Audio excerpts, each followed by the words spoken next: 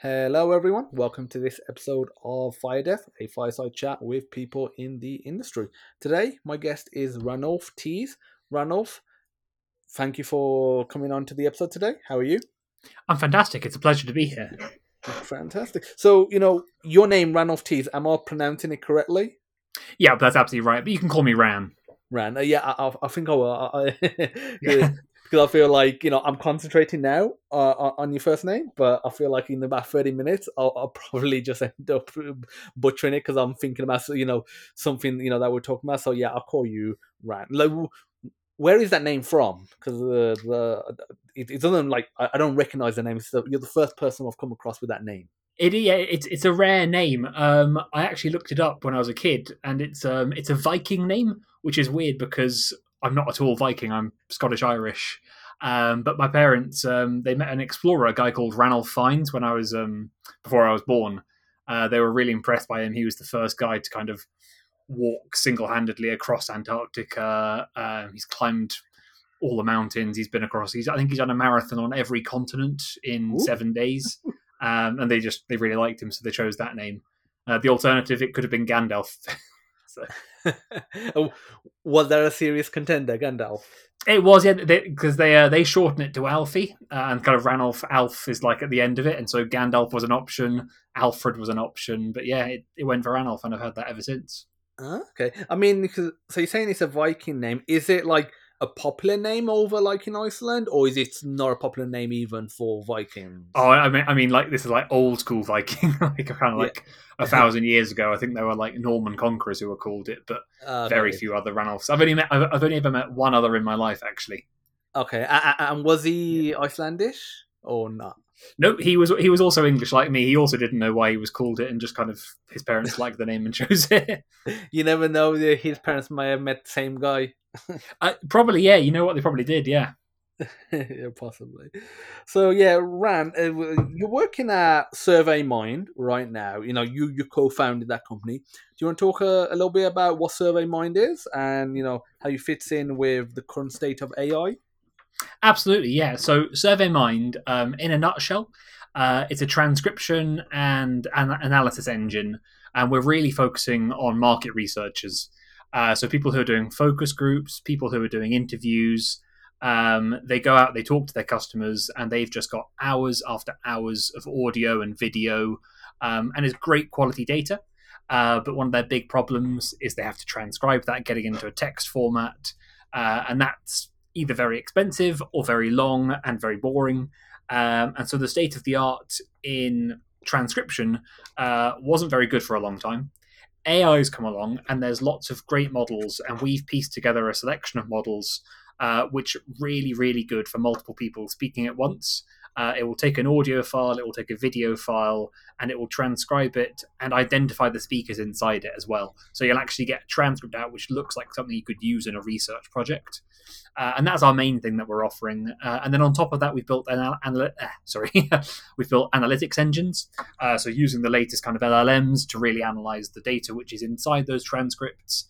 And the big thing that we're really working on going forward is solving the long-term memory problem, which a lot of AI startups are having, which is that over time, LLMs, they lose the context that they had 48,000 tokens or 96,000 tokens or however long it might be ago.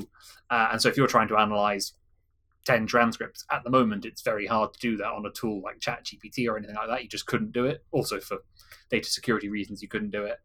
But we're working on algorithms which essentially condense the information as much as possible, minimizing information loss so that you can actually deal with a huge amount of transcripts at once. And that's going to be very, very powerful for the industry. We're seeing actually a couple of medical research use cases for this, where you can kind of have 20 different patients who've all been on a trial, all giving their experience, each of them talking for upwards of an hour to an hour and a half, 2 hours, and then analyze 20 hours worth of text data at once. And that's very, very powerful. And we're releasing that feature early next year. Very exciting place to work. Okay. Like, how accurate, is this transcribing and summarizing? Because like you said, over the years, there's been several tools, trying to do this, whether it's audio to text, text to audio, or just text to text. And like I said, the applications available have been lackluster at best. Because I remember over the years I've looked at summarizers for just text articles, because what you'll find, and I'm sure you've come across this, there'll be a text article that might be the equivalent of two A4 pages if you put it onto in Word, but literally it's only 20 actual, it's only 2 sentences of actual information that you need. The rest is filler just to pad it out for the blog, for example. And I've looked at summarizers, to be able to get the information that that is actually unique to that article and isn't filler. And again, I haven't found it to be that good. So how accurate is SurveyMind's application? I mean, that's a great question. If we look at just the summarization, one of the big problems that a lot of people have when they use a tool like ChatGPT is it gives those very verbose, very long, flowery answers, which they don't get to the crux of what you want. Sometimes you literally just want a bullet point summary, or sometimes you just literally want that 2-line answer the question for me. And a lot of the things there is, if it's well, sorry, let me restart there. You've got two different issues there. One is you've got the kind of system level instruction that you want to give the LLM, make sure that it gives output in the right way, and that's a relatively easy problem to solve. And then you've got the fine tuning problem, which is, let's say you're in a domain specific, like I say, we were talking about medical research earlier. There's a lot of acronyms in medical research. You want to make sure that it understands the context of that, and that's a fine tuning specialist model issue. And what I think, both in SurveyMind, where we're building stuff which is designed for summarization of either market research data or medical data or think tank data or polling data, that it both has the right system level engineering and also can be fine tuned. And something that we'd love to do, and I think a lot of other companies will end up doing as we move forwards in the AI space, is give companies the option to fine tune their own models. You have like a big base model, and then let a company which has their own data fine tune it so that they can then use it to query their own data sets, understand the context of their customers and what problems they're facing, understand what kind of questions their employees are likely to ask so that you can preempt it with the right level system engineering. But yeah, it's definitely, these are all exactly the kind of subtle issues that you really want to solve when providing a product like this. So what LLM are you using behind the scenes? Are you using ChatGPT or something else, or something custom? So I can't unfortunately give too much information about exactly what we're doing under the hood, because it's proprietary and it's kind of kept Okay. under a few NDAs. What I can kind of give is the high level overview, which is we use a lot of different models, Okay. some proprietary, some open source, some API based. And what I can also say is that one thing that I think in the business sense, a lot of companies that talk to us who are they're trying to migrate their workflows towards AI, and they've just come out of 10 years of trying to migrate it towards the cloud. No one's data security departments, no one's chief data protection officers really understand the questions to be asking. Everyone uses the phrase, it's a grey area for us right now. And a lot of that comes down to the data security question. So me and my co-founder, Alex, what we're really trying to bake into our AI product offering is essentially data security from the very start. You don't want to just plug in data to anyone willy-nilly. You want to make sure that the company that's giving you a service is going to be absolutely watertight with their data controls, with their data security, not going to unfairly train models without your consent, not going to store your data for a long period of time without necessity. So we're making sure we're building all this in from day one, day zero even. It was our kind of our original thesis is to provide that service. And I think the successful companies will be the one that will be able to really persuade people for the right reasons, that they're the ones to be trusted with their AI provision, because they're not going to mess around with the data they get put into the system. Yeah, that's a concern that I've heard from many people that are running companies, that they don't know what that data is being used for, that they might pump into a LLM like ChatGPT, especially a code file, for example, and if that has some sort of proprietary algorithms, they don't know what access somebody has to it, how that can be used to inform the model. So that, I know that's one concern people have. So obviously it'll be interesting to see how it pans out for everyone, and obviously it's good that SurveyMind is looking into it. And obviously keeping that at the forefront, because that's definitely something that companies are going to be concerned about. And naturally they always are, because security and obviously data privacy as well. Absolutely. I mean, a lot of the fun things to look at with ChatGPT is to try and jailbreak it and see Mm. can you get it to give output that it's designed not to do. And there was one you may have even seen it quite recently where a group of researchers, I think it was at Google, where they were getting ChatGPT to essentially just repeat the same word over and over and over until it eventually diverged. And at the point of diversion, it just started regurgitating a lot of very sensitive personal information. I mean, we're talking kind of things like bank details, CVs, addresses, for people who just happen to kind of have their data included in the training set. And I think a lot of the very, very big, huge large language models, which are trained on data sets on text corpuses larger than the likes of, say, the Wikipedia data set or the Stack Overflow data set, when you've got kind of the massive data dumps, which are going to include things like that, because you just can't get rid of it all. That's a real danger. If your foundational model contains things like that, how on earth are you going to not make sure that it doesn't spit that out? I don't know if that's even really necessarily solvable, because any amount of alignment, as far as I understand it, is prone to being beaten at some point. It's not like we can kind of hard code it. It's a black box. So that's definitely something I think the people building these largest of models are going to be watching out for. Oh yeah, like I feel like there'll be a market for both. Like the ones that maybe more powerful or more broadly accessible, and maybe people don't care about the data that they're putting in, especially if you're an individual, for example. But then there will be those more black box models where organizations sensitive data, they want to make sure that, like you said, that data isn't just being pumped out because somebody tricked it, at Google. So yeah, Exactly. I mean, I haven't come across that one, but that definitely sounds interesting. I'm gonna Google that one. Have you seen the one where they tricked it? I've tried it; it doesn't work anymore. But they tricked it to spew out Windows license keys. Really, I know I haven't seen that one, but I'm not surprised by that. Yeah, you can't do any, like, if the person who figured out the hack at the time, if you asked it, can you give me like Windows 11 license keys, it would say, I can't do that because of obviously you know security and license issues. But they figured out, if they said that my grandmother used to read me a story about Windows license keys effectively, and that my grandmother is no longer with us, and I yearn for hearing those stories. That's the rough gist of it. Can Yep. you read me those stories so I can be happy? And then he would actually, he created a story, those Windows license keys that were usable in there. I'm not surprised by that, because back in the early days after they'd just released GPT-4, so I think it was around about March or April time, you could very easily do that kind of context level tricking, get it thinking it was in one state of mind, and it would very easily be jailbreakable at that point. The classic one I saw, and actually I managed to get it, I got this to work, is I got it to think I was a chemistry PhD student Mm-hmm. in the context of writing a dissertation.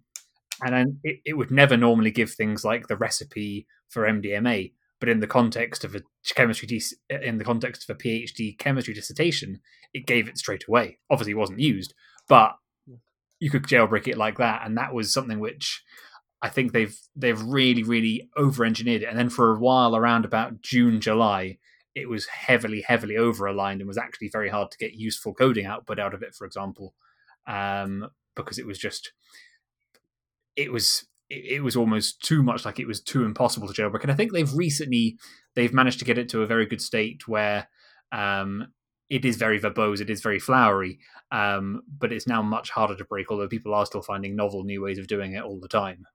Yeah, I think that's always going to be the case. With any form of technology, it's like the iPhone. They're usually a bit harder to jailbreak these days compared to when the first was coming out. I remember having jailbreaks ready day one, pretty much, for based on the development software and versions that were released. Like day one, you would get a particular iPhone and it would be jailbroken, or within a week or two. And now, it can take a bit of time. Uh, Plus, I feel like the excitement wears off as well. Mm. With like a jailbreak, that it gets to a point where the hackers, they just don't see the point in it anymore, and yet there'll be those exploits around. One, it gets tougher. Two, the fascination wears off. There'll probably be something else that'll be jailbreaking, especially if it's a low hanging fruit that they can easily get some excitement and buzz around it, and then you'll kind of just become a solid enough product with a solid enough ecosystem that they just won't care about jailbreaking it. And so the software SurveyMind, how long are we talking in terms of like translating, and summarizing? So if you have an hour long video, for example, and you want to summarize and put that into text format, quick summary, how long does that processing take? Yep. So we're aiming for 10x real time. So for an hour long video, we'd aim to get it done in 6 minutes. That's on a really good day that it can manage that. It's usually around about 6x to 10x. So could be anywhere between 12 minutes and 6 minutes, but it's still way faster than having it done by hand by humans. No, yeah, I mean, by hand. Plus, the beauty of it is, if you, if like the context isn't right, or you want to slightly change the way it's analyzed, it's a lot easier to do that. Versus if you are doing it manually, you probably don't want to go over it again. Whereas getting an AI to do it, even if it's just running in the background, it's not that big of a deal. You could, have it running overnight or over lunchtime, for example. Absolutely, and actually, sorry, I should have been clearer there. Sorry, it's the transcription process which spits out the transcript. That's the bit that's done at like 10x speed. The summarization and the analysis, that's actually much faster. So if you've got, say, about a 1 hour transcript, you're looking at around about 10,000 words. Maybe it could be anywhere between kind of 5,000, 15,000 words. That could actually be done in a couple of minutes for the actual summary once you've got that text. So there's the two different processes there. Okay. And SurveyMind, what motivated you to found this company, and what was you doing previous to that? Yeah, good question. So SurveyMind, it's a company that my good friend Alex Sunley, we co-founded together in early 2022.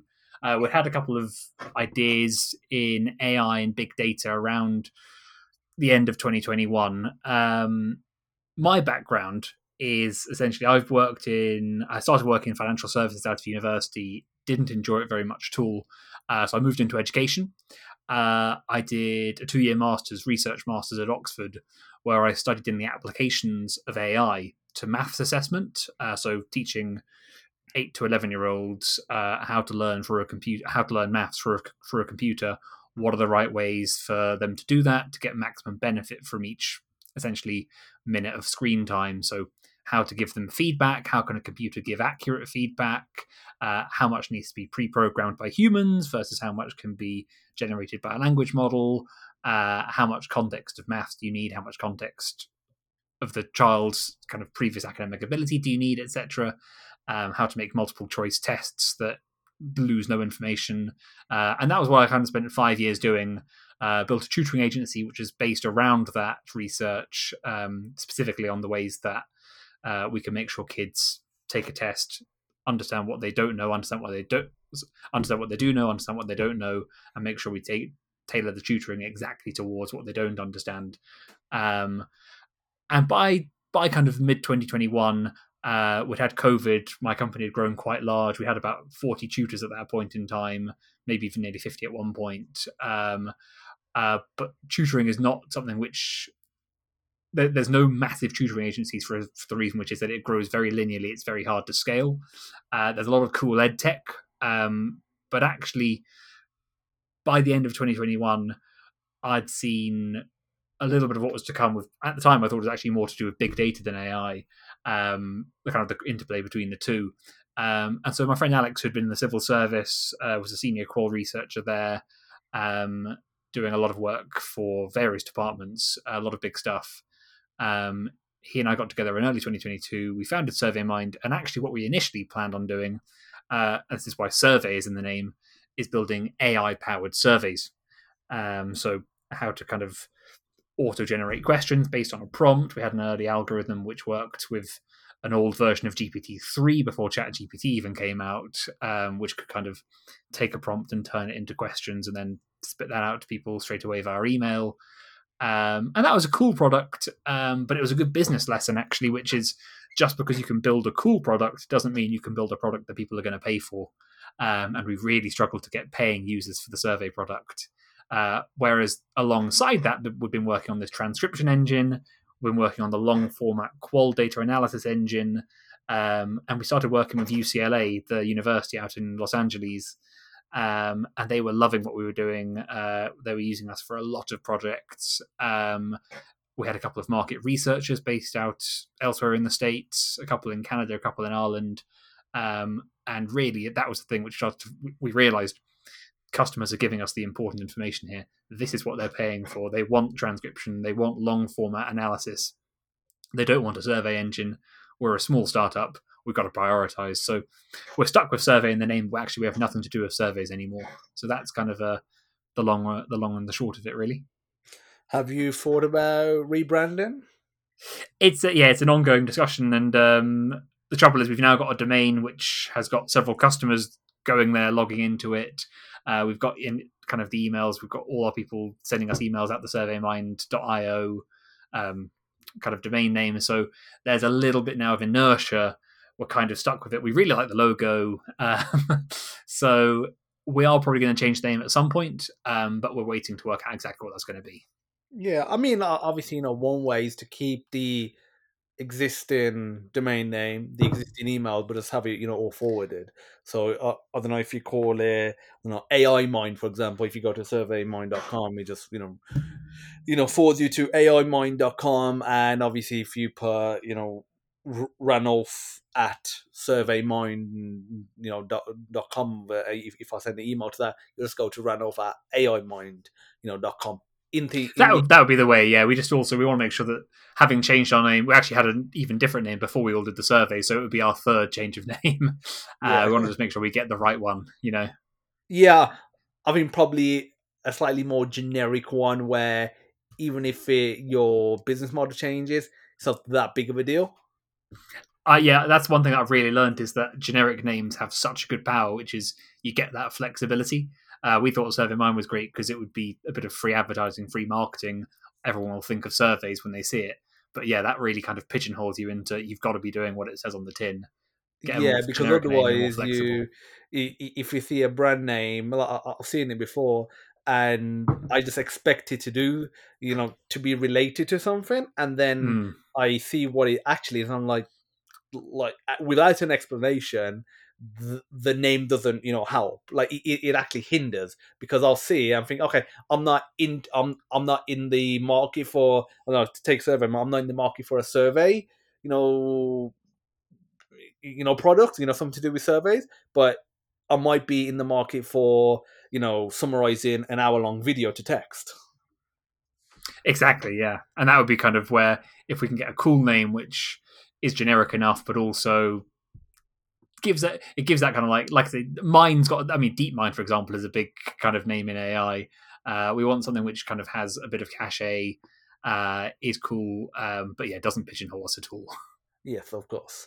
So, previous to all of that, your experience, you worked at JP Morgan, Close Brothers Asset Management, and The Economist, those sort of three are, a bit more corporate, a bit different to, I guess, AI tech, per se. So, do you want to talk about a bit about that background and, why you got into that, and then, why that shift away from the more corporate setting? Yeah, absolutely. So, I mean, a lot of those were kind of whilst I was at university doing internships, and then after university, I went into JP Morgan. So it was very early in my career. And what I would say is that I think I'm really glad I did it. I learned a lot from a lot of very good mentors. It gave me a strong understanding of what corporate life would be like. And it also made me really realize why it wasn't the right life for me at all. It's very much, you go in, you're doing a job, you've got very narrow parameters. There's a hierarchy. It's very political. Um, uh, it's not very creative. And what I really like doing is I like problem solving. I like doing a lot of different things. It's one of the things that kind of draws me into kind of coding and software architecture and AI. It's why I've always loved building things. You have an enormous amount of creativity to do exactly what you want. I mean, you're within a lot of confines as well. I mean, building a startup, your confines are essentially build what the customer wants. But that's a single goal that you're working towards, and there's multiple routes towards it. Whereas when you're in equity research, you've got to build a model exactly the way your senior associate or your MD says you build the model. You build the report exactly the way that the company style has. You don't deviate from company line on inflation or anything like that. And so I really learned a lot. It was a great way to start a career, but I very quickly realized that I much preferred startups, entrepreneurial life, flexibility, creativity, and having that one goal of building something that's going to make customers come back rather than working in narrow parameters. Okay. And whilst you was at uni, did you do any, entrepreneurial endeavors, any sort of, side hustles or side gigs, and that helped you discover that? I did. A very very dear friend of mine, Dominic. He and I we lived together at the time, and we ended up doing quite a strange business where we sold incontinence pads over Amazon via dropshipping. So we'd buy in. I think at one point we bought 10,000 incontinence pads via Alibaba. Had them shipped all the way from China into the UK. We didn't actually get them to go to a warehouse because we were testing them at the start. So our entire dorm room, both his and mine, and most of the living room, was absolutely full to the brim with incontinence pads. And then we just had to try and ship them, sell them. Our parents' friends, our friends' parents, anyone at the university who listened. We would even kind of say, you don't have to. You can buy the incontinence pad. We'll put Kit Kats in there so that you get the Kit Kats in the mail rather than just getting the incontinence pads. And I mean, we learned a lot doing that. We lost quite a bit of money. Realized 2 19-year-olds in a dorm room. We were not Mark Zuckerberg.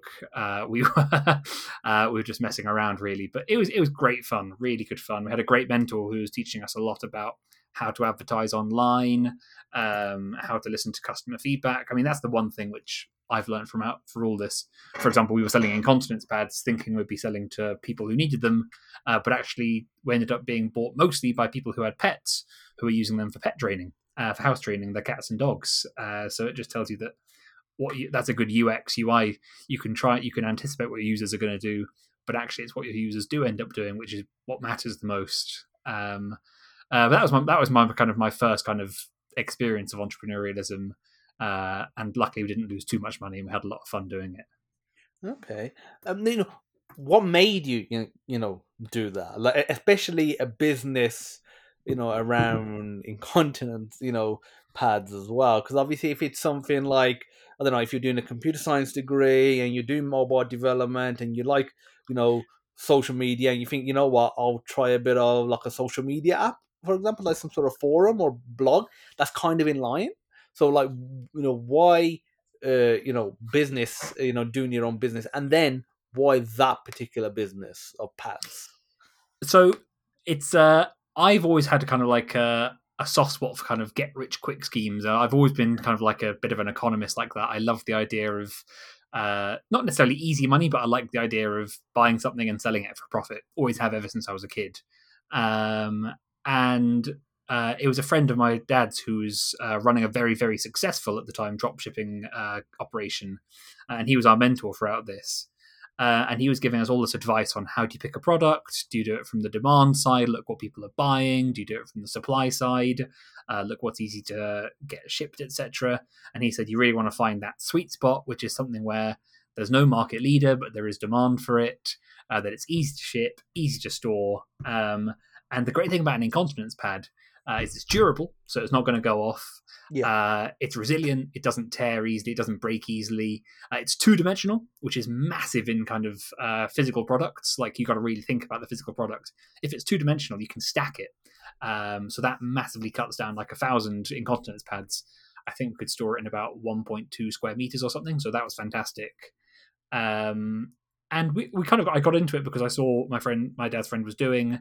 I liked it. He was very, very kind and said, "Look, I'll mentor you in this if you guys do if you guys do the social media for me." And so we did the social media for him, kind of doing Facebook posts, Instagram posts, YouTube comments, YouTube videos, and that was good learning as well, to kind of generate a buzz around his product. But yeah, it was just at the time I thought when I was a kid, I could do a little bit of basic HTML and CSS, and I wasn't bad with a computer. But I didn't really learn to code until around about 2017, 2018. I got into AWS for a couple of contracting jobs, learned the AWS platform. Then I learned Python. Actually, no, on my research degree, I had to learn R and MATLAB, which were not great languages. And then I learned Java, which I didn't really enjoy until I kind of found Python. Absolutely loved it. Found the Django web framework. Absolutely loved that. And that's kind of been my journey into coding. At the time when I was 20, I was not good enough to code to build a kind of a social media app or anything like that. Okay. And at university, you got a Bachelor of Arts in philosophy and economics. Obviously, that kind of lines up with your time as an economist. Close Brothers Asset Management, J.P. Morgan. But then obviously that's a bit different to Cavendish Milton, now SurveyMind. So what made you go and do philosophy and economics? And what was the key moments where you felt like this probably isn't the way I want to pursue my future? So philosophy and economics, I've always loved philosophy ever since I can. Well, I mean, I suppose I didn't really know what it was when I was under the age of 10, but since I really knew what it was, I've loved reading about problems. Kind of, I think I was about 11 or 12 when I came across Bertrand Russell's Problems of Philosophy History of Western Philosophy, and that was a book which I really, really enjoyed. I got really into it as a teenager. Loved a lot of different philosophers, from Marx and Nietzsche through to Sartre. Kierkegaard is I'm a huge fan of his. And at university, I've always loved philosophy, so I specialised in that. Economics, it's one which it's very closely related to philosophy, in the sense that you're really trying to take a very abstract problem and break it down into its component parts. Economics is a bit more hands-on, a bit more genuine real-world modelling than philosophy, which can be arguing about completely abstract things. But yeah, I wanted to do a mixture of those two subjects. They were what I did for A-level. I did a bit of maths and physics and stuff as well, but they were the two which really kind of appealed to me. And as an 18-year-old, you don't really know what you want to do. I kind of had a rough idea that maybe I'd do journalism, maybe I'd do finance, maybe I'd do something completely different, maybe stay in academia. But they were just the ones that kind of I got kind of drawn into. And that was the thing where kind of doing a joint honours degree, you get sat with two different groups of students. I had the philosophy students on the one hand with crazy hair and very relaxed attitudes, and then the economics cohort on the other hand, which is this bunch of 18-year-olds who come into their lectures wearing a suit, tie and briefcase, and they're all applying for these things called spring weeks, which I'd never even heard of, didn't even have a clue that you did apply for a job at 18 or 19. And they kind of were all going for consultancy or banking. So if it weren't for the exposure to them on my course, I wouldn't have even tried to get into things like Close Brothers or JP Morgan. But luckily for exposure to them, I did. Got a lot of help along the way. And yeah, that's kind of how I fell into that. I think that's a lot of what university is really. You don't really know what you're going to get yourself into until you get there, and then you fall into a lot of random things you didn't really expect. But it worked out well.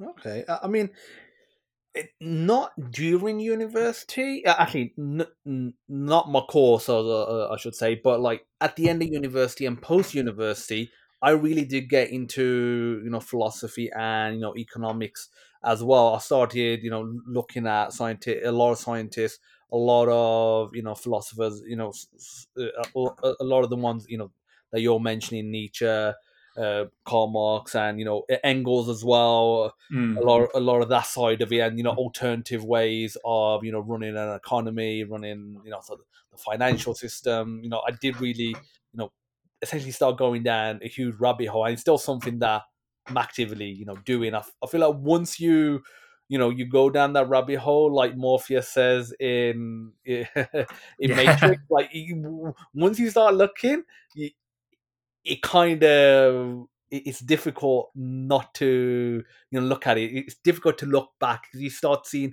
so many different things from a different perspective. You start realizing, oh, that's why that is the way it is in the world, and you're like, I can't go back to having the blinders on anymore. So Oh yeah, yeah. I started going crazy into looking at different things. And, once you start looking at all these different people, and all the time I'm coming across someone new, so some new economist, some new philosopher, some new mathematician, and I'm like, it just, what I want to say, elevates the game, but you look at it and think, how does everyone not know about this?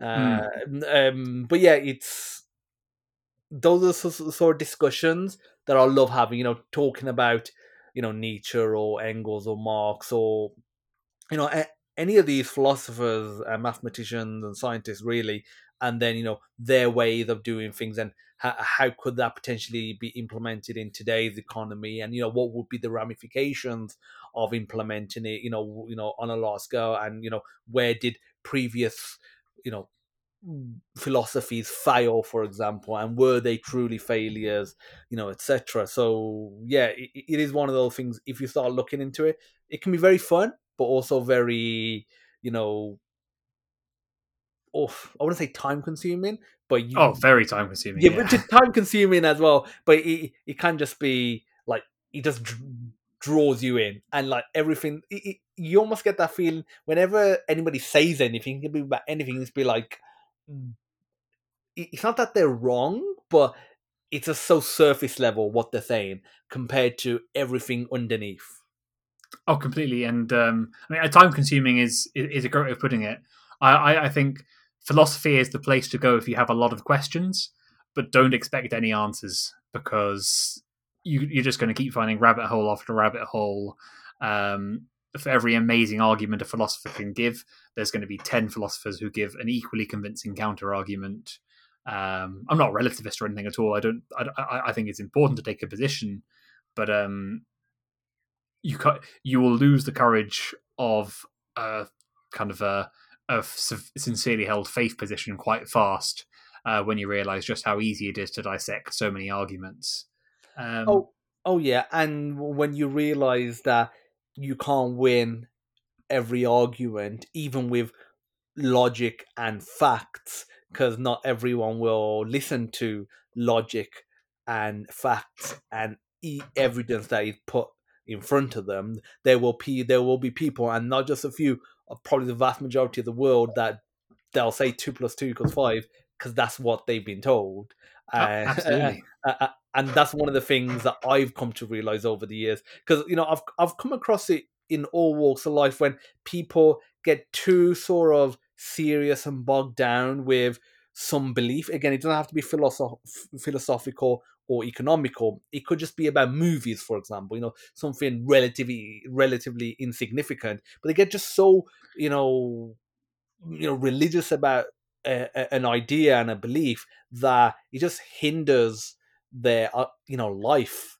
And like, at the end of the day, it's like, does it even matter that much? And then obviously once you get to the philosophical side of things, yeah, you can argue all day long with people, you can try and persuade them, but if you're just constantly being that guy that's just fully absorbed in it, then all focusing is on theory, not really applying anything, and you're just not doing anything yourself. Like, that's one thing you've got to be very careful of when studying philosophy and I'll say economics is there's more to life and the world than what you'll see in these philosophers, what you'll read in books. Because at the end of the day, the world moves on.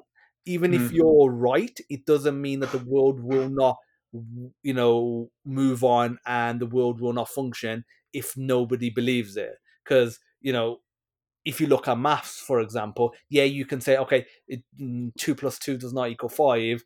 And logically, people would say that, okay, if people start believing in that on maths, that's wrong.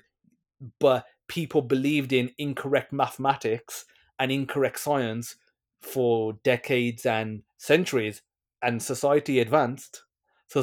Like, people were fine. Like, progress happened. So it's it is one of those things that things can advance even when the belief is wrong.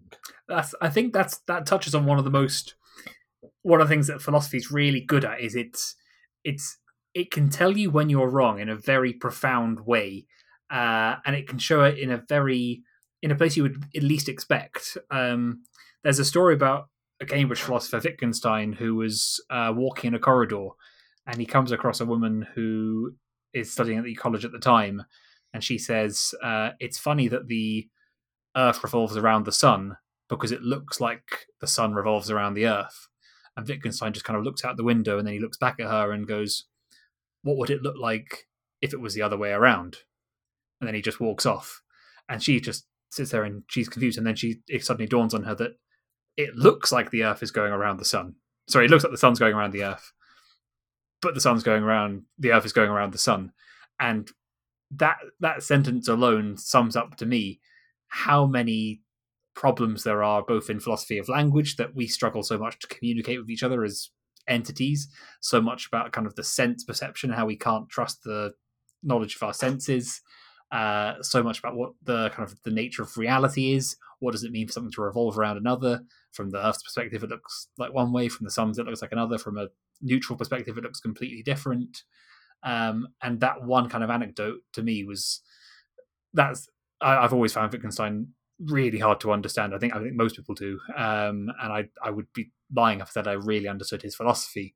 But that one simple kind of engagement in a hallway, to me, sums so much about why philosophy is such a fantastic subject. But like you say, time consuming, and you got to think about the real world. You can't spend your entire time arguing about books and things. And like you said, some people are going to have beliefs, you can't reason them out of it. If they weren't reasoned into it in the first place, you can't reason them out of it. I don't know who it was that said that, but that's something which teenage me didn't understand, but 20-year-old me I've does. had Yeah. that. I've had that issue. Growing. I think everyone has that issue. Growing Mm. up, pretty much. But yeah, it is one of. But the other thing, the other thing that I've learned growing up is, even if you do persuade the other person, then what? Like, if I persuade somebody that 2 + 2 doesn't equal 5, it equals 4, how is my life any better?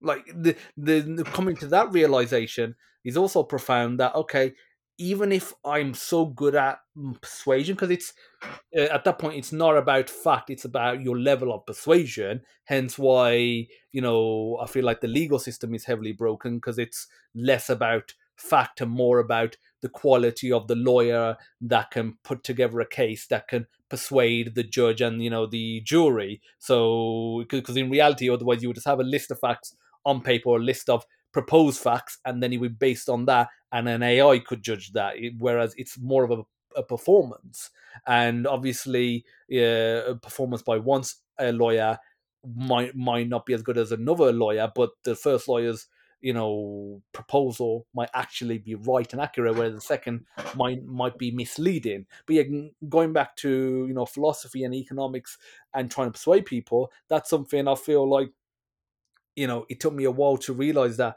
okay, I'll persuade somebody that I'm right, but what has that actually mattered? If that person isn't constantly in front of me saying that I'm wrong, constantly doing something that hinders my life, if they just happen to have a belief system, but they're going about their day and they're not bringing it up, realizing that it doesn't actually matter. It's like, take flat Earth, for example. I don't believe the Earth is flat. I believe it's round. And I feel like, as a teenager, if I had come across that concept in and people believed it, I would have tried to persuade them out of it. Whereas now I've got one or two friends that do believe it, but because it never comes up in conversation and we just enjoy each other's company within the confines of our, friendship, it it doesn't matter. It's like it's a belief that has no bit to me. It's as important as him maybe liking noodles over tagliatelle, Exactly. Yeah. pasta. Like it's so insignificant relative to the grand scheme of things. And I feel like as I'm getting older, as I'm growing as a person and having kids and a family, it's like so many things just don't matter. And then that goes back to the side of you've got to pay the bills, you've got to work, you've got to do things, you've got to enjoy your life. There's only so much philosophy that you can just constantly argue about. Or again, I would say it's important that people learn about philosophy and economics, but don't get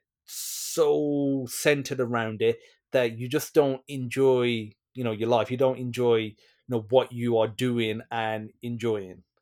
Absolutely. I think that's exactly the right way to put it. And yeah, if someone's got a deeply held belief that you deeply disagree with, if you, it's not your job to try and convince them of a different position. It's your job to try and reconcile whatever it is you have to do to interact with them and make sure that you can still interact as people. I think the world would be a much better place if people were able to peacefully coexist with people with different opinions. Yeah, I mean that's obviously a major issue if you start looking at religion, if you start looking at different politics, left, right, etc.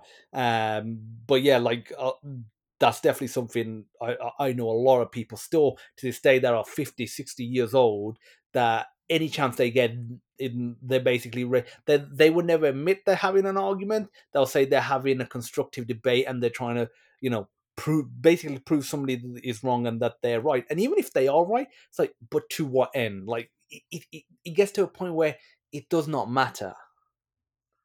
Mm. I think Because that's yeah. Sorry, I don't want to interrupt you. yeah, I was just about to say, take, you like Python, for example. I'm not the biggest fan of Python, but if I just sit here trying to persuade every person that loves Python that, let's say, C++ is better, it's like, but, to what, end? Because at the end of the day, I understand that Python is a major language now. I understand that for machine learning, AI, Python, for better or for worse, that is, a way to go about it, and that's what a lot of researchers and developers and companies are using. But it doesn't. I don't stand to benefit from me persuading you that you're wrong about Python and Oh, that it's completely. not Yeah. the best language. I think that's it's also it's kind of the difference between kind of trying to persuade someone and having an argument versus having an academic debate in the appropriate Yeah, context. And like I, for example, I love Python, but I would also never say necessarily it's the best language. I think it's the best language for certain things. exactly. And actually, to be fair, my favorite language is not C++. It's C, which is the Ooh, bedrock of both languages. So like I think that's the most beautiful language that was ever written. And I think the modern world wouldn't be anything close to what it is without C and the work they did in the early 70s. But exactly, Python wouldn't exist without it. JavaScript wouldn't exist without it. All the operating systems we use wouldn't exist without it. And you get such a wonderful kind of blooming of several different languages which are all built on top of it, like C++, like Java, like Python, like JavaScript, all these families of languages. And I think if you have a debate within certain confines of why is X better than Y, for what reasons, and you're not necessarily trying to convince someone you're wrong or I'm right, you're trying to say, well, these are my reasons for thinking this in this particular environment, that's very productive. I mean, that's how humans learn, and it's the right way to do it. It's just, I think things like politics, religion, philosophy, economics, that's where being right is important, but it's not as important as peaceful coexistence. yes, and I feel like that's something that a lot of people don't understand. I feel like people can get their head around not harming each other and not killing each other, and thinking, okay, if as long as you're not doing that, you're peacefully coexisting to some extent. But like it goes beyond that. Obviously, as we've discussed, having difference in opinion if I think you're wrong about something. Like, what does it matter me trying to constantly persuade you? I've got to enjoy my life. I've got to live my life. I have stuff to do. You have stuff to do as well, and you've got to enjoy and live your life. And there's definitely that fine balance. And I feel like if you start studying philosophy and economics, it gives you a better appreciation. If you go in with an open mind, it gives you a better appreciation of the world. And I've seen that in myself and other people that do openly, without any, prejudice or as much, lack of prejudice as, you can have, because you're going to have some. And when you start studying it, you do appreciate the world more. You start realizing, yeah, this thing just does not matter like in my day-to-day life, and you get a better appreciation of just life in general and enjoying life. Absolutely. So where do you see the next 5 years for SurveyMind? Obviously you've gone away from surveys. You're doing something slightly different with the transcribing and the summarizing. And obviously there's a lot of new advancements coming out in AI. If you look at ChatGPT with it, GPTs as well. And obviously we can discuss that in a second. But where do you see SurveyMind specifically in the next 5 to 10 years? So, I mean, I'd love for it to absolutely explode, and I think maybe it will. I think in the near to immediate term future, we're looking at potentially doing a fundraise at some point. We were thinking of doing it already, but actually we've pushed it back till we reached the more product market fit stage, which we're at right now. So that'd be kind of the short term ambitions: is keep finding this product market fit, keep building a good product, and potentially do a raise. 5 to 10 years. One of our early mentors said the phrase, "If you're building this product now with AI, what you need to make sure that you do is that this becomes the tool that sits on every researcher's desk. And if in 10 years' time we're on, say, 50% plus of qual researchers' desks, I'm going to be a very, very happy person." But it's just the journey to get there. There's a lot going on. And like you touch on, AI, it's such a non-linear timeline, AI. The amount of stuff which happens years happen in the space of weeks in AI. That whole open AI firing saga, that was months worth of news condensed into a couple of days just in the corporate world alone. The amount of the new technology, the speed at which these models are getting more powerful and can be run on smaller hardware, the kind of quantization process I'm a big fan of. The ability to get more out of fewer parameters, the ability to specialize models with specific types of fine-tuning, specific types of model combinations. I think that's going to be an enormous place to look at. As a sector as a whole, I don't think we're anywhere near as close to AGI as some people seem to think. And I'm not necessarily qualified to say that myself. I kind of defer to people like Jan LeCun, who I've got a huge amount of respect for, and he very much says the same, that, look, this is not on the near-term horizon. There's a lot that still needs to be done before we even get close to that. But I think the amount of benefits that's going to come to business, that's going to come to personal computing, it's going to be like the internet in the early 90s to the late 90s, but even bigger, because people have Siri in their pockets, for example. They've got a lot of people use ChatGPT here and there. Quite a few people still haven't even touched it, and quite a few people don't even realize that things like DALL-E and Stable Diffusion exist in the image generation realm, and Whisper in the audio realm, and things like that. And all these tools are just, we're at the base of the kind of the S curve, as it were.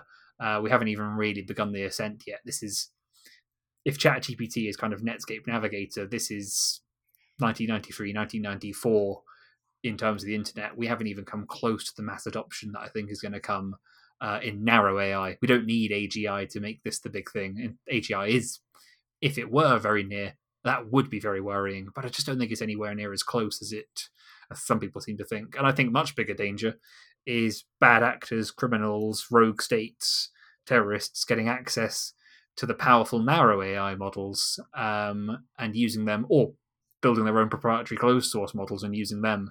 Or the flip side of that is over-regulation, making it regulatory capture and in the hand of a few small big tech companies who then control the entirety of the media output and the way we access to these machines. So, sorry, that's a very rambling answer, but for SurveyMind, I'd love for it to explode, and I'm really working on that.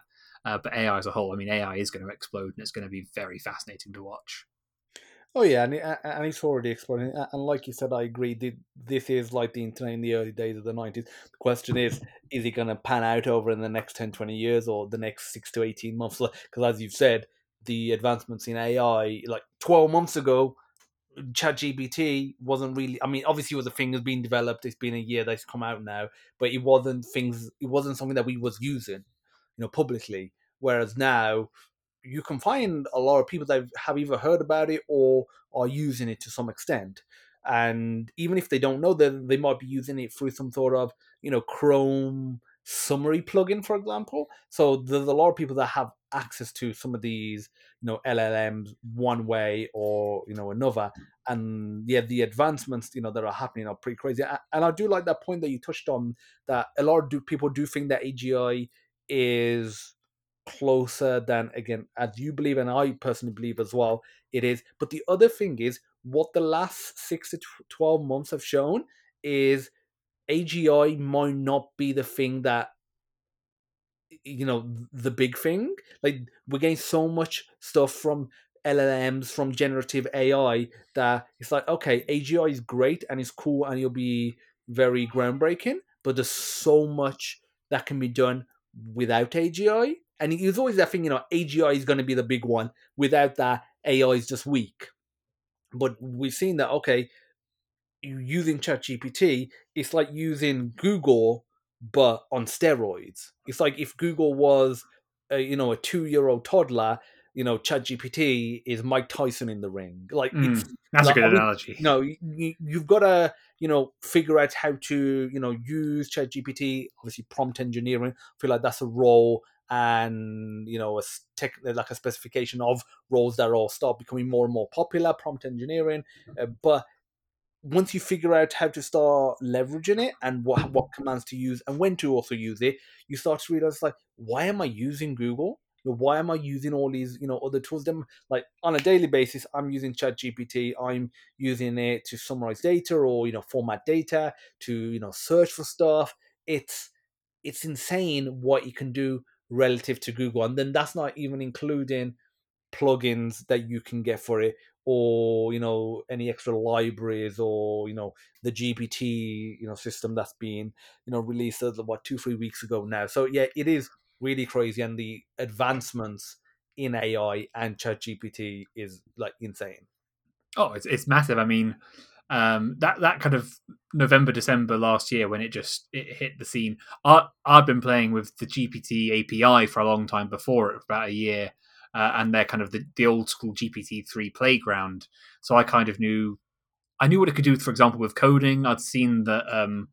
I remember it was around about July of last year. It's about 18 months ago. I asked GPT-3 DaVinci to produce a CRM system using in Django. So kind of give me the exact code for the models, give me the exact code for the views, give me some base HTML templates, etc. And I was thinking, okay, it's gonna spit out rubbish, but it's going to be disjointed. There's not going to be any kind of, it won't have the understanding to link the model to the view and then link that to the template, etc.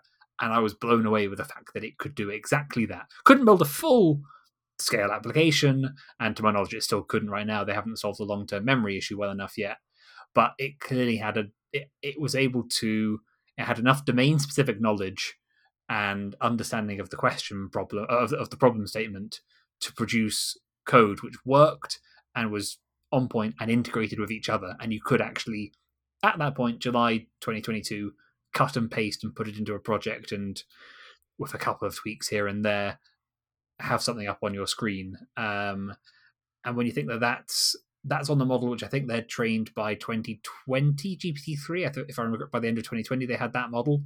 And then GPT-4 they've been working on for a long time. And GPT-4, I mean, that could write full documentation for a project if you had enough tokens. I shudder to think just how much better these bigger models are going to be. The GPT-5s, if Facebook releases a larger version of Llama, anything else which comes out of the open source community which can compete with these things. Because I mean, Claude and Bard can do very similar things as well. It's gonna destroy, not destroy, but it's going to replace a lot of jobs which are at the moment quite maybe rote or menial, but do have a large element of knowledge based intensity to them. Graphic design is one, for example, where these image generation models, I really think that the tools which they've been learning for the last 20, 30 years, the illustrators, the Photoshops, a lot of that, I mean, surely that, I don't know much about these kind of fields, but surely that must be very, very soon being replaced by models which are AI first. I don't know enough, but I think that's going to happen to quite a few industries. So that's, really interesting that you brought up that particular, field, that particular industry, artists, if, for example. My belief is slightly different. Right now, you've got two main, prevailing, schools of thought when it comes to AI and its disruptive nature on different industries. You've got the one which is very pro and I guess rallying for it, saying that it's going to remove artists for the most part. It's going to get rid of lawyers because you can do so much for, through AI. It can do a lot of research. Doctors are going to be going away, etc., etc. Then you got the other school of thought, and a lot of this is from people that are within that industry, because I think partly they buried their head in the sand, partly they're too absorbed by their own, let's say, significance, and they're saying, it's not going to be able to replace me as an artist. It's not going to be able to replace me as a doctor, me as a lawyer, for example. It's just not going to happen. I've had this conversation, with doctors, not necessarily just to do with AI, just technology in general, and they don't want to, believe that you'll replace them. And I feel like every year that goes by that it doesn't really majorly replace them, or there's like a technological advancement, and then they see that, there's so many limitations to it. They see that as evidence that they can't be replaced, and it's just like, no, because it's just a stepping stone. My school of thought is in between. I feel like if you take the role of an artist, I feel like the role that of an artist today, let's take video game, be a bit more specific, a video game, visual effects artist, that role in 5 to 10 years in the future will not exist in the current state that it is. And what I mean by that is, if you take a secretary, for example, a secretary in the 1950s was very different to a secretary in 2023. The on paper, that role, that specific title, secretary, still exists. People are still secretaries, people are still assistants, but if you applied for a secretarial role today and had no experience using a mobile phone, no experience using, Excel, Word, email, computers, anything like that, and you had the skill set of a secretary back in the 1950s, you would not get a job. Like the times have changed. So you can say that a secretary role from the 1950s, that secretary does not exist anymore. That almost the industry hasn't gone. The actual role no longer exists, but it's because it's morphed. It's changed, and they've had to, instead of technology taking over the role, its technology has been baked into the role. I don't think a lot of these AI advancements, no matter how good they are, I don't think they're going to do to their respective industries what electricity did to the wire oil industry, or what cars did to the horse and carriage industry. I think it's going to be a matter of, in 10 years, if you want to be a lawyer, it's going to be, okay, do you know how to prompt engineer? It probably won't even be called that.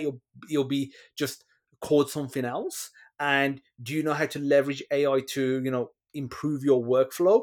Because at the end of the day, people can Google and get legal advice, but people still use lawyers. Like Google did not eliminate lawyers, like, at all, like in no shape and form. Doctors are still in demand, even though you can Google, and with a bit of common sense, you can kind of self-diagnose, but people still use doctors because they want that professional experience. They want that professional sort of feedback. And I feel like people will still go to these trades. Yes, you may be able to whip up some concept art quickly using Dolly or some other generative AI instead of using a concept artist. But an artist and even concept artists will still be around in 5 to 10 years, in my opinion, but they'll just be leveraging tools a lot more, like AI tools. And in terms of stuff like Photoshop and Illustrator, or maybe even like Premiere Pro when you're looking into video editing, I don't think those tools will go away. I think one, they'll bake in AI into it and large language models to help the flow. And two, I feel like they'll maybe the initial stage, people might use some sort of generator, but they'll still use those pieces of software just the way people, for the most part, a lot of websites are still and applications are still made using code. It's not all WYSIWYG, it's not all Dreamweaver, even though that kind of was the promise of some of these, WYSIWYG tools that you wouldn't need to code anymore. That didn't go away. It just allowed a few extra people to get into it and have a go. That's my opinion. I think that's where AI is going to go. I feel like there's a lot of people right now that can really benefit from brushing up on the skills of AI and making sure they're well equipped. That'll be the best way. And I feel like there's people are too polarizing one way or another. Either they're going to destroy the industry, or that the AI is just not capable of doing anything like what they can do. But I think it's going to be the middle ground. And I feel like the artists, for example, that refuse to leverage these tools, that refuse to actually embrace these new advancements, yeah, they will no longer have a job. It will get to that point, but that's not because the role of an artist has gone away.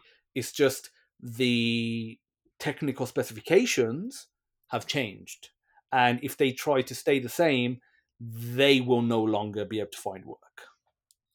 No, that's a very interesting point, and I mostly agree with you, but I think it's a matter of. I mean, I think I certainly agree with you that I certainly agree with your point that all technicians, and I use the word technicians to mean people who work in a knowledge-intensive service capacity, are going to have to adapt because, like I mean, that's a very good analogy you made with kind of 1950s secretaries versus today's secretaries. Totally different skill set. I think it's going to be a matter of proportion between how much of the work that is necessary at the moment that is currently being done by a large number of people. So legal AI is a big one where there's a large number of overworked, stressed out junior lawyers who are just going through briefs and preparing documents non-stop. Surely that, to me, that's the kind of thing that's a big expense for the law firms they can suddenly cut back on. I imagine that must be a proportion where a lot of those junior jobs must go. But then again, how are you going to get the route to senior lawyer without having a junior lawyer? So there's going to still be at least some junior lawyers, for example. Yeah. Plus also, if, let's say, a lot of that grunt work, because that's what it is with a lot of junior roles, whether that's in coding, whether that's in in the legal industry, that might get pushed onto AI. I think there'll still be the element of part of it being checked by humans, and that can be partly done by juniors. But again, I think it'll be that thing. Okay, their time has now been freed. We had the budget allocation to get 5 juniors this year. We'll probably still hire these 5 in this imaginary situation, but what they'll be doing will be slightly different, because what they was doing before has, for the most part, been offloaded to AI, for example. So it does come back to that thing of the junior role may no longer exist in its current state in 10 years. But again, you made that point. How do they go to being a senior and then a managing partner? Do they just immediately hire to managing partner out of university? We both know that's not going to happen. No, I think that touches on the issue, and it's one where, as a society, more so than anything else, we need to make sure that whatever the outcome this is in our specific industry or wherever it may be, we're prepared for both the worst case scenario and also a great case scenario, which would be if they had a budget for 5 juniors and those 5 juniors were slaving away over a desk for a long time. Now do they have the capacity to do something more interesting? And maybe their pay goes down because they're not working 20-hour days anymore, but at least they've still got a job. I think in some situations, like I say, my background's in tutoring, and I know for a fact for high end tutors, there'll always be a market for high end personal tutors. But one thing that AI would have a fantastically positive application in would be giving everyone access free, essentially, to their own personal tutor. An AI bot who understands them, who knows their learning profile, who knows where they need help. One of the key things for a tutor is for a tutor to be patient, and that's the great thing about AI. It's infinitely patient. AI is never going to get bored. It's never going to be annoyed at being asked the same question 10 times in a row.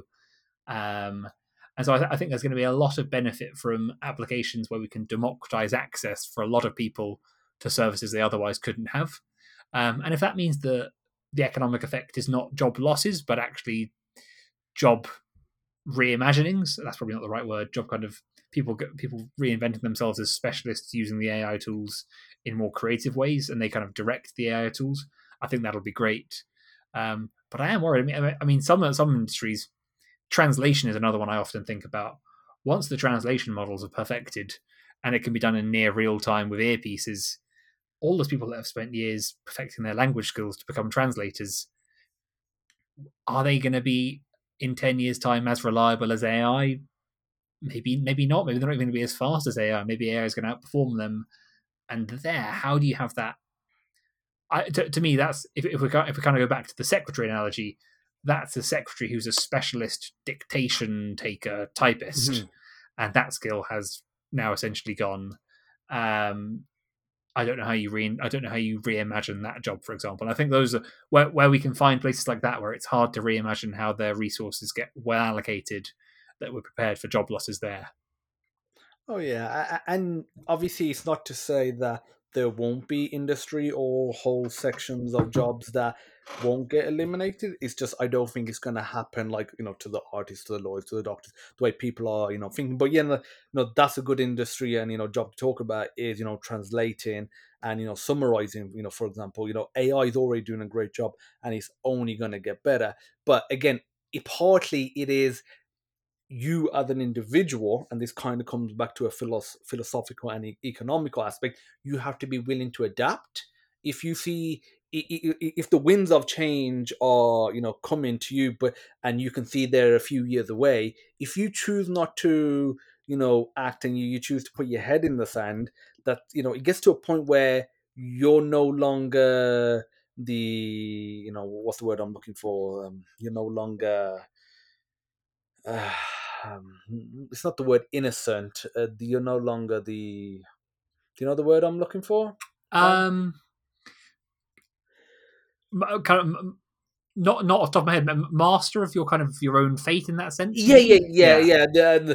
That is, what I'm saying. But the other, yeah, it gets to a point where you can no longer offload the blame to someone else, and you've got to take the blame, for yourself. Because if, for example, there's, let's say, in an office building there's a hallway, and you go through the hallway and a tile off the ceiling falls and hits your head. Okay, not your fault. But if you keep going down the hallway and there's tiles falling, and nobody else is going down the hallway anymore, it gets to a point where you're responsible for that now. Like, you've seen it happen long enough, and had it occurred to you that you can't offload the blame to someone. And that's what I'm saying with this. It gets to a point where, okay, if you've had 5 to 10 years to, change career or slightly skill up a bit, if you don't, that's obviously your fault.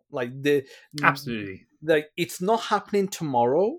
It's not even happening next year, but it's happening in many industries.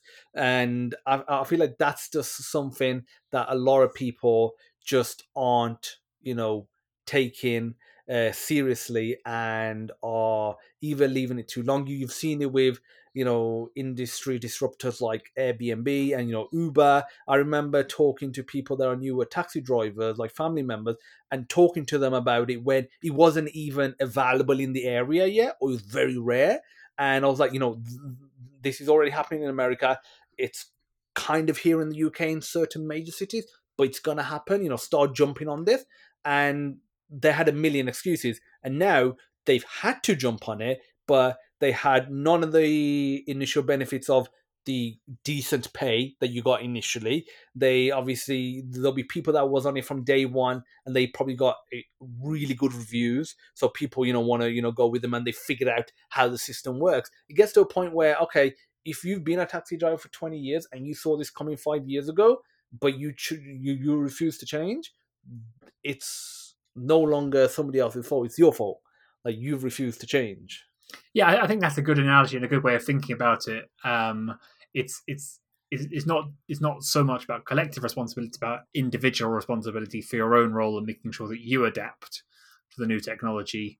I think something I slightly worry about is I often compare AI to the internet revolution. The internet revolution killed a lot of jobs, but it didn't destroy the economy. The unemployment didn't go up massively. But I think that it made a lot of work, and maybe this is just the modern world, made a lot of work less meaningful. People find less meaning in their jobs. Not everyone, but there's certainly kind of a modern malaise. People aren't feeling connected to their communities, connected to their jobs, connected to their careers as much as, on my understanding of it, 30, 40, 50 years ago they did.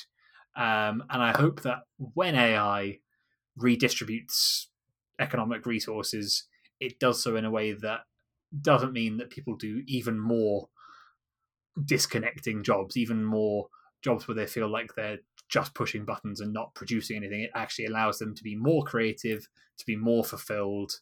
And if the end result is that they have more free time, that they're able to use that free time and maintain the same basic standard of living. I think a lot of this will tie into bigger conversations around things like UBI and the way to deal with how these AI systems get deployed. I mean, we talk about generative AI in this conversation.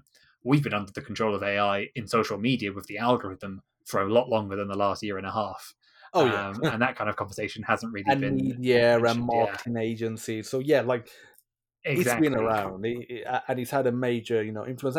And obviously, it's good, interesting that you brought up, universal basic income.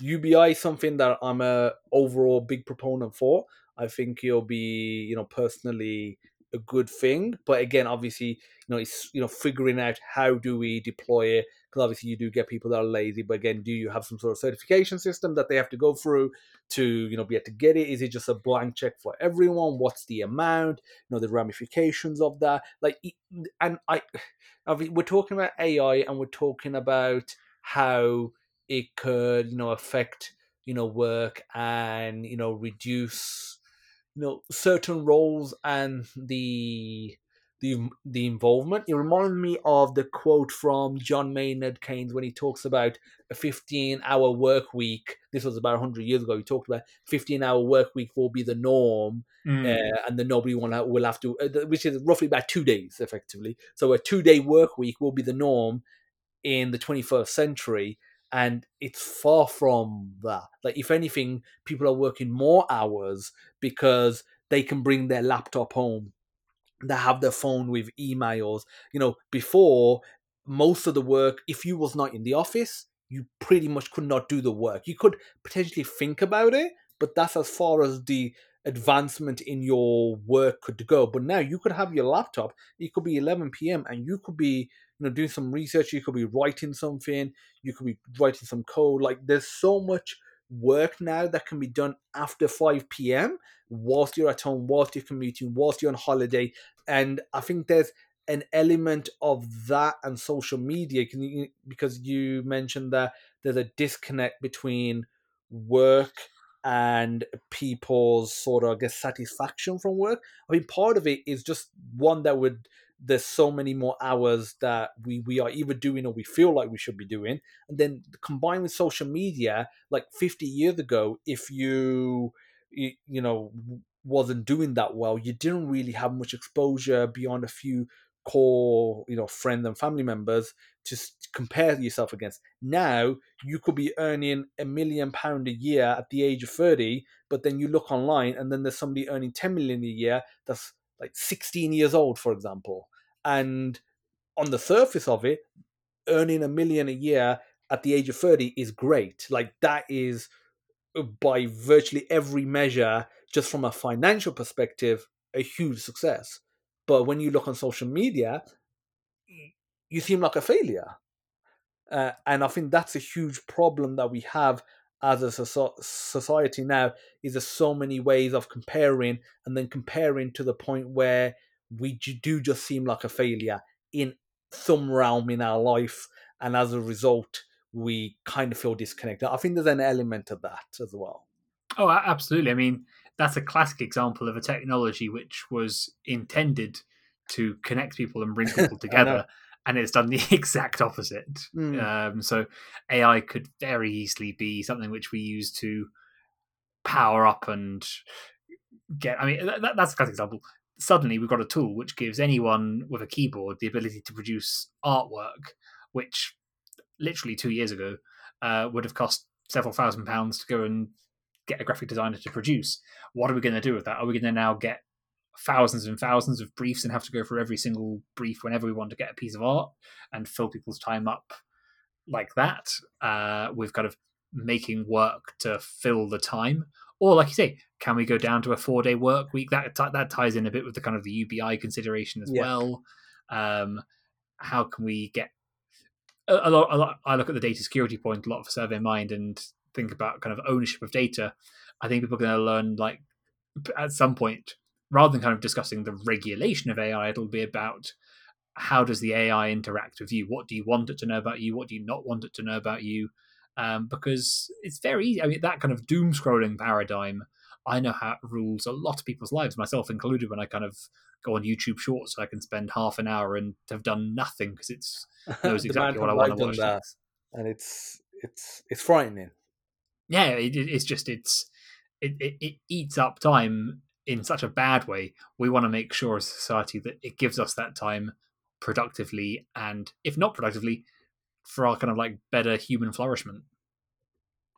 Oh yeah, and like obviously, we're talking about this, reducing the number of hours working, maybe not 2 day, but like 4 day work week. And I know some companies have, deployed that and seems to have been successful in the initial term. Obviously, long term, how it affect companies, humans on an individual and a family level, and the society as a whole, let's say over 20, 30, 50, 100 years, is obviously still to be, seen. The problem I have with stuff like this, especially when we're talking about like a 15-hour work week, 2 day work week, is that with AI, yes, we can talk about how it could potentially bring this on, but will companies, because those are the people that are hiring people, and they're the ones setting the hours, setting the rules. Because if a company says your work week is 15 hours and you agree to it, then your work week is 15 hours. If your work week is 60 hours and you agree to it, then your work week is 60 hours. Like, it's what you agree to with the employee. Yes, there are certain rules in place in law to prevent overwork, for example, but 40 hours is by no means the upper limit of what the legal system allows. Oh, Like, completely, yeah. yeah, exactly. The problem I have with these notions that AI or technology might get to a lower, work week, is that will a company say, okay, we can get the same output from half the hours, so just 2 to 2.5 days, per week. Are we happy with that amount? Instead of saying, okay, we can get this twice the output from the same amount of hours by leveraging this technology.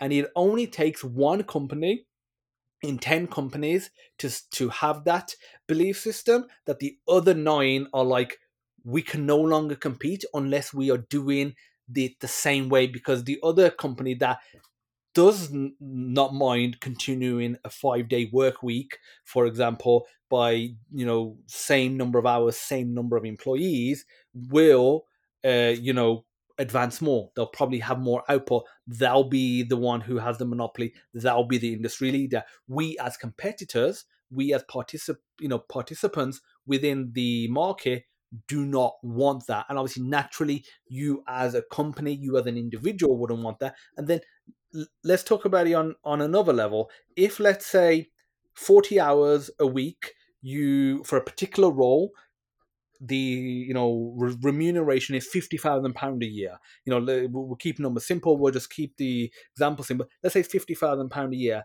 and let's say with 15 hours, with some new advancements in technology like AI, employees can produce the same amount in 15 hours, and they're like, okay, we want the same amount of money, £50,000. That's fine. But what if somebody comes along and says to the company, I will work 40 hours.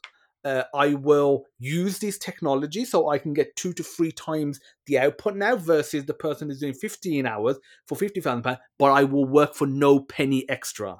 I will work for the £50,000 that you used to pay for the full week, that people are now only working for 15 hours. The employer is going to think, okay, obviously I'm going to do that. And then that becomes the norm. And that's what they ask and expect of, employees and future employees. That's the problem I have, is that I feel like on practice, a lot of these ideas that technology can, reduce the amount of hours worked and, being overworked.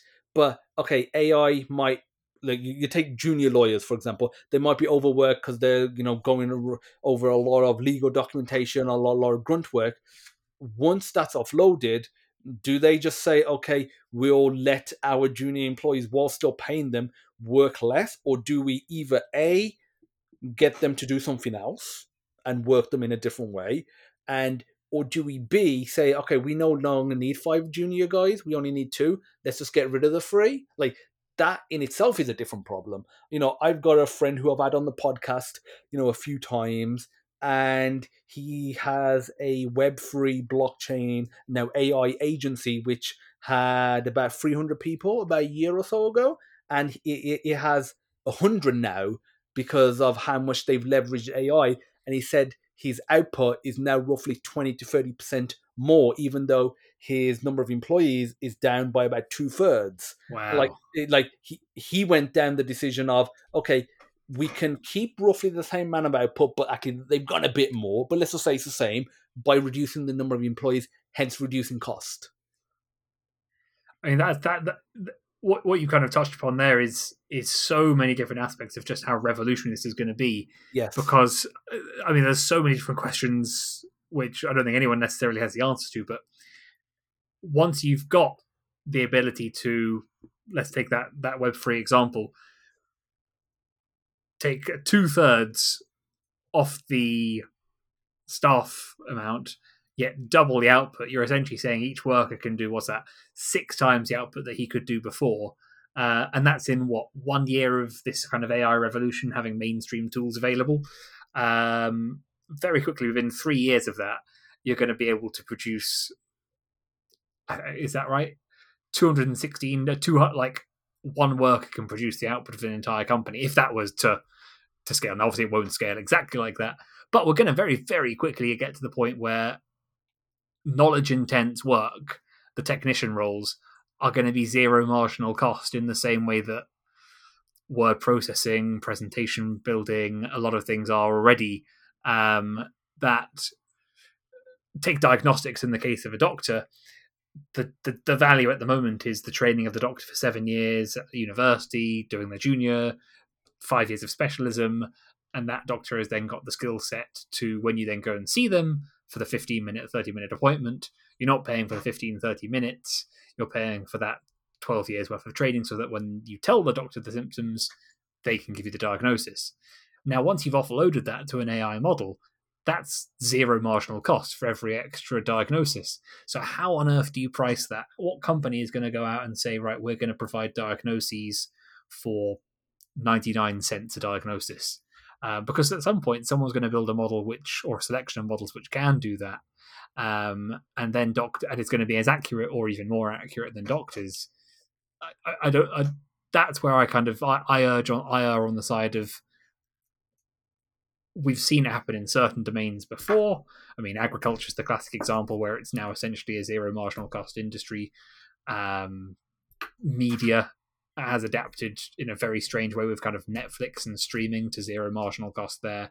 but knowledge intense tasks like diagnoses, like graphic design, like eventually music production, game production, uh, media itself, kind of the limitless creative possibilities there. Um, Pricing is going to be really hard, and the flip side of that is employment and wages is going to be very hard because one's a function of the other. Um, for example, we're having this issue of transcription and summarization because it's not human time. We're thinking, we're doing cost plus pricing? Are we doing value based pricing? Are we doing equivalent market set pricing? And it's very, very hard because our cost structure is completely different to that of a traditional transcription platform, which will mostly be paying the transcribers for their human hour time and then doing a cost plus based on that. Um, Obviously, we have large fixed costs with running the servers. I think it's going to be that's a huge economic question, and I don't think we've got really good answers to it. Us as a society have yet. Yeah, and it's one of those things that as a society we need to have these discussions, these almost discussions without a end goal, like an end purpose. Like you might have a discussion about a new app design, a pay like the homepage, and the end goal might be to agree on a layout. Like there's a specific end goal and something that you can achieve in a meeting or two. But there are discussions like these that need to literally just be discussions where it's not about being right or wrong. It's not about getting a conclusion, but it's about having these conversation, because I know I'm thinking about certain things that I probably wasn't thinking about now that I've I'm talking to you, and I'm hoping that there's certain aspects about AI and the effects of it on on the economy that you're thinking about that you may not have thought about before you came on this podcast and we had this discussion, because otherwise you have this very very narrow lens that you think, okay, it's definitely going to be like this. But if you don't have these open discussions, you just don't realize, okay, what if this one little parameter does change, or what if this happens? That just totally messes it all up. Completely. I mean, maybe it's the case that it's with all technology, you can only kind of view it in hindsight Yeah, and there's that. explain it after the fact. But I think this is the. I mean, there are so many different problems, but this is one which I think about a lot, and I'd love. I'm looking forward to the day when I can look back and say, oh, obviously it was going to be X is how we solve that or something, because I don't see what that is right now.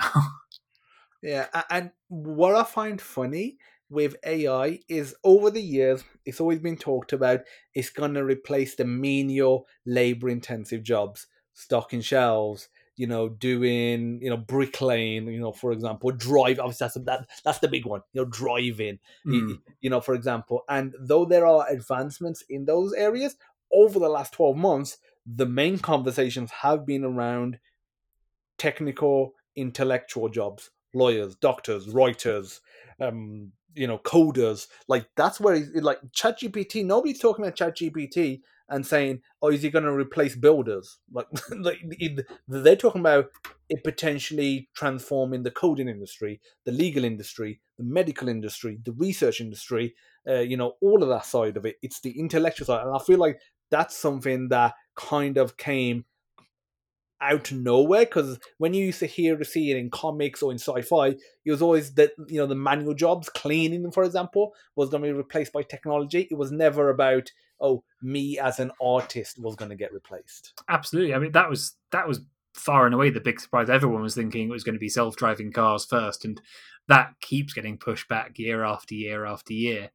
Um, it's fascinating that it seems like the knowledge intense ones are the ones that are being disrupted first. And if you've got a nurse, a doctor, and a surgeon, it looks like the doctor's the one who's the most at risk at the moment, and then potentially the surgeon, and actually the nurse, the human touch, the palliative care when it's needed, the understanding, the ability to touch someone on a human level, that very much is not going to be replaced anytime soon. And I don't think that we'll go back to kind of the AGI.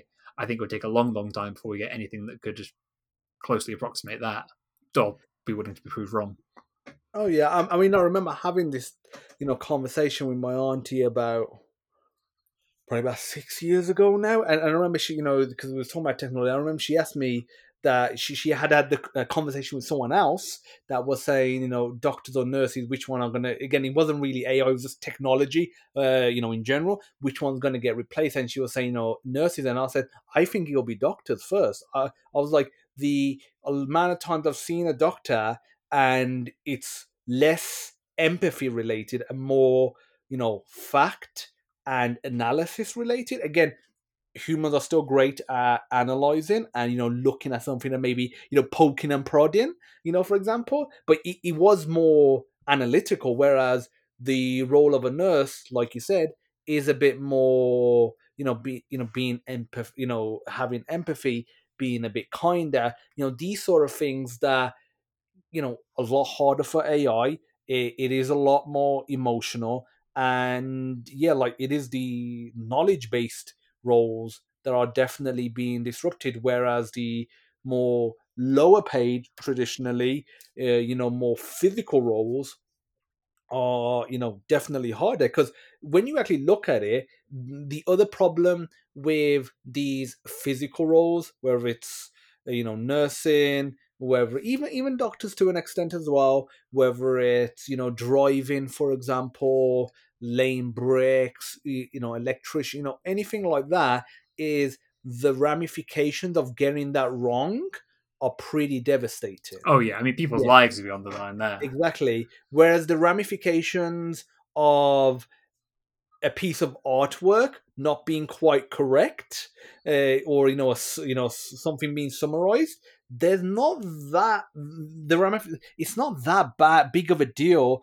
in the short term for most applications. Nobody's gonna die. Like at worst case, you might get some information, or somebody's artistic style might be copyrighted. Like that's it. Right, that's pretty much as far as it goes to. Whereas if the wrong care is given, or let's say if it was a technology or a computer, a robot was installing electrical wire in a house, if that was just not done correctly, that could mean a whole family of five could be dead tomorrow. Oh, completely. Yeah, I think also with the driving question as well, it's the case of where it's very hard to take a gradual approach to self driving, because it's not so much the self driving cars which are going to have accidents. It's going to be the combination of the self driving cars with the human driven cars, and that difficulty to kind of match those two things together. Once everyone's on a self driving car, all the cars will be talking to each other. It'll be a stable, predictable system. But obviously, to get to that point, it's highly likely we may have to end up banning human driven cars, and that's a whole democratic minefield that I don't think any Western democracy is going to be able to fight. So I don't know how the self drive. I'm not an expert at all in self driving cars, but I've always thought that's going to be the difficulty is getting people past the point of the initial integration of self driving. Oh yeah, plus just the legal side of it. Because if you look at, I've got a Tesla. I'm in the UK, and the full self-driving capabilities are nowhere near as good as they are in America. I've seen videos of how they are in America. It's not really a technical limitation. Partly there's data and the roles are different, but for the most part, it's not a technical limitation. It's legal. Like the UK and EU doesn't allow it. And what do you do then? Like Yeah. it's literally stopped it in its track, even though it's technically capable. Whereas partly, there is a safety element. Then partly you could say, maybe there's certain parties that have a vested interest that it benefits them to stop it. Whereas stopping ChatGPT from summarizing text, nobody's really probably going to put laws into place that will stop that for the next 10 years. Whereas that's what they've done with self driving. Like, it's a number of years that UK is behind, US. Oh, completely. Where I remember seeing that video. I think it was about 2 3 years ago, where they did the fully autonomous drive all the way from LA to San Francisco, and that was with one self driven car. And I'm sure they've done hundreds of them now, maybe even thousands. I'm very much. I'm not in the self-driving space. But I was thinking, wow, and yeah, that's they haven't done that to the best of my knowledge anywhere in the UK yet, No. and I don't think they're gonna. It's going to be a bold government that takes on those vested interests here. America's definitely much more entrepreneurial, much more risk taking, and open to that kind of stuff. Yeah, and plus with America, because they have different states and they have different, laws. I know they have their, the laws that are overall in America, but then each state has their own laws. It only takes one of those states to, San Francisco, California, to, actually do it, and they show it works. Then all the other ones are like, America did it. It's not San Francisco did it, it's America did it. Let's start rolling it out now. Whereas if Germany does it, UK is not gonna, even if they were still part of the EU, ignoring ignore Brexit. If UK was still part of the EU, UK is not just gonna suddenly jump up and say Germany's done it. Let's immediately put it in because we're all European. It's gonna be like, okay, hold on. We're England, they're Germany, they're France, they're Spain. Let them do their thing. Like, they're a different country. They have a different economy. They have a different, a financial system. We're not 100% linked with them. So Oh yeah, and also we got to have. I don't know how it works in most of Europe, but in the UK, for example, it's very hard to have different local laws to elsewhere. Whereas I know, yes, kind of in is it Phoenix? Is that right? Where they've got pretty much as most relaxed rules as possible on self driving. So I think you can get kind of self driving taxis now in Phoenix. Is that right?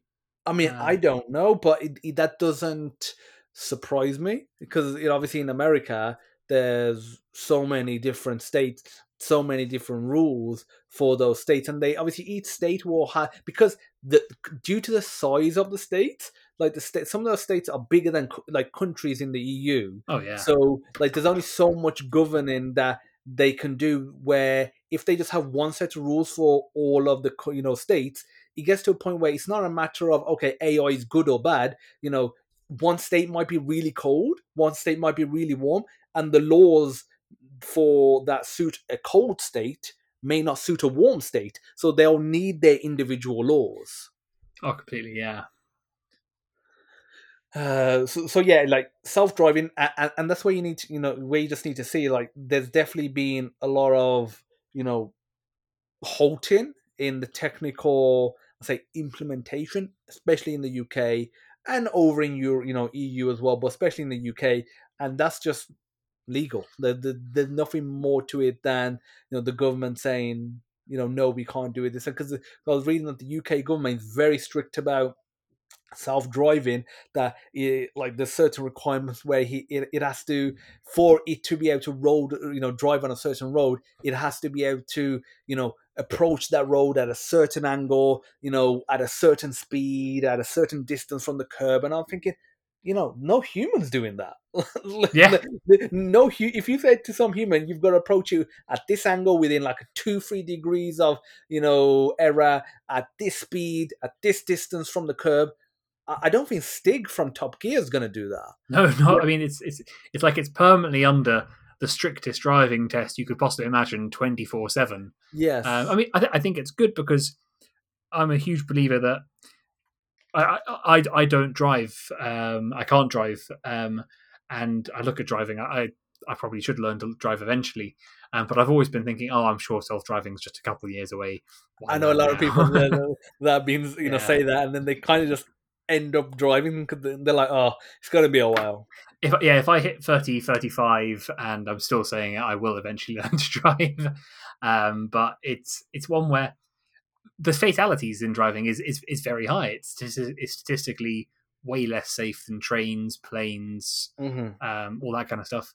And I'm sure I'm sure autonomous driving, self driving cars will bring the fatality down, probably by an order of magnitude. I don't have any data to back that up, but that's my Long understanding of term, it. yes, I Yeah. believe the same. There might be that intermediary period where, because either human error or the technology is quite not there, they might spike. And I feel like people that are anti self-driving for whatever reason, whether they're the taxi companies, whether they just don't believe in the technology, may use that as a data point to be able to try and ban it. But yeah, long term, I agree. Once everything's on it, it's I think it's going to have a huge impact on safety.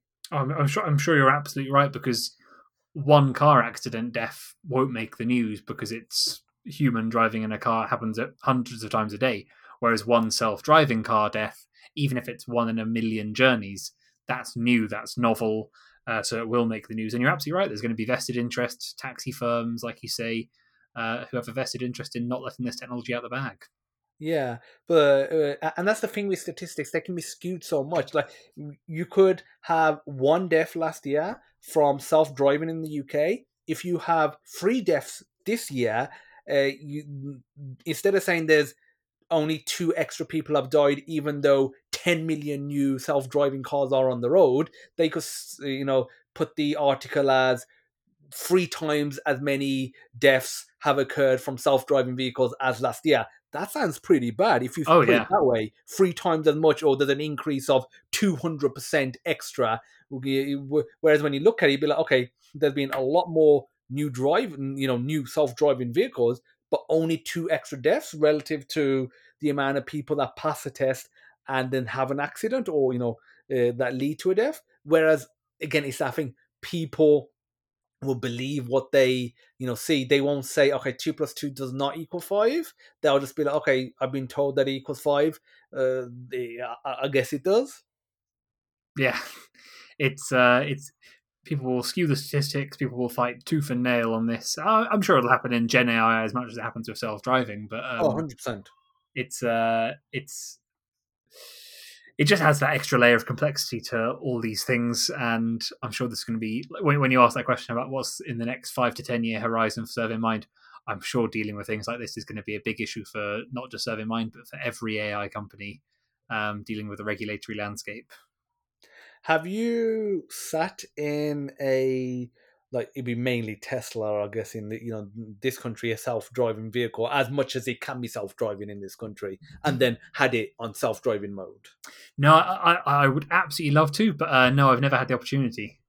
I mean, it's again, like, 'cause, like I say, I've got a Tesla Model Y, and we've got the full self-driving, package. Still missing some features because obviously, in the UK, and then they swapped over to Tesla Vision instead of the ultrasonic, the radar sensors. But it's fantastic. Like on the motorway or an A road, that's predominantly what I use. I just whack it into self-driving, and I'm just, sitting there and just making sure everything's all right.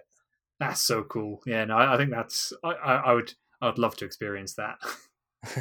Are you London based? Yeah, I'm based up in Finchley Road. Okay, so yeah, in London, you probably wouldn't, especially central London, you probably wouldn't get to use it too much right Yeah, now. no, I can imagine. I imagine that's probably the worst kind of like environment for it as well, with pedestrians literally. I mean, I'm guilty of it myself, being a pedestrian, but not looking each way, etc. And that's going to really test those systems to the max. Yeah, I mean, forget the pedestrians, the other drivers. Yes. Every Yeah. time I go, because again, I lived in London for a year, but I wasn't a driver at the time. Actually, I mean, I had a license, but I didn't have a car. I just took the underground. But I've been to London, especially after getting married. We go for a weekend or a day out, and obviously when I'm driving, I'm having to deal with the London drive. I'm like, how are they driving? It's like the Yeah. animals have just escaped the zoo. I'm I was like, what's this taxi driver doing? I've, the lights have gone for half a second, and he's already beeping and overtaking and mounting the curb as if it's the end of the world.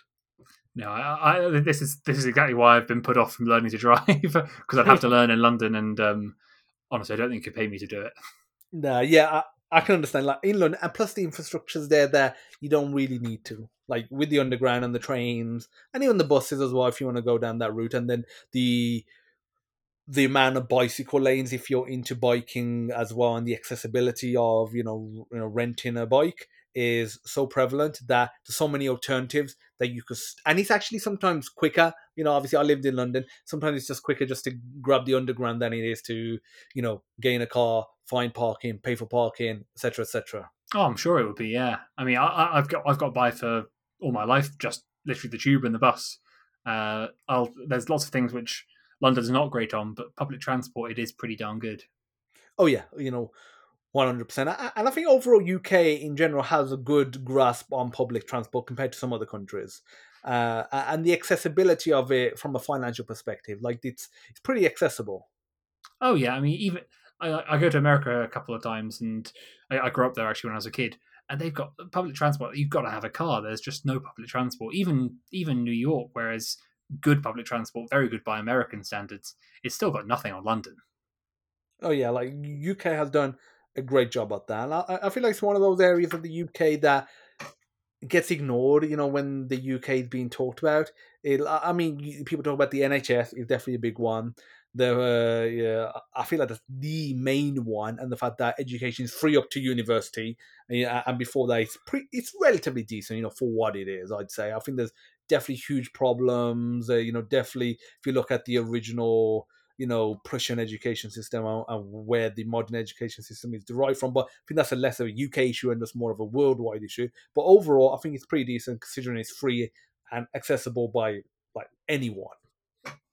Oh, completely. It's there's. I'll be the first to moan about a lot of things about the UK, but education and healthcare, the fact that it's free at the point of access and is as good as it is, uh, already leaps and bounds ahead of so many other countries. I always compare to America and just think about the healthcare there, and healthcare and public transport alone are a good reason to be thankful to live in the UK, not the USA.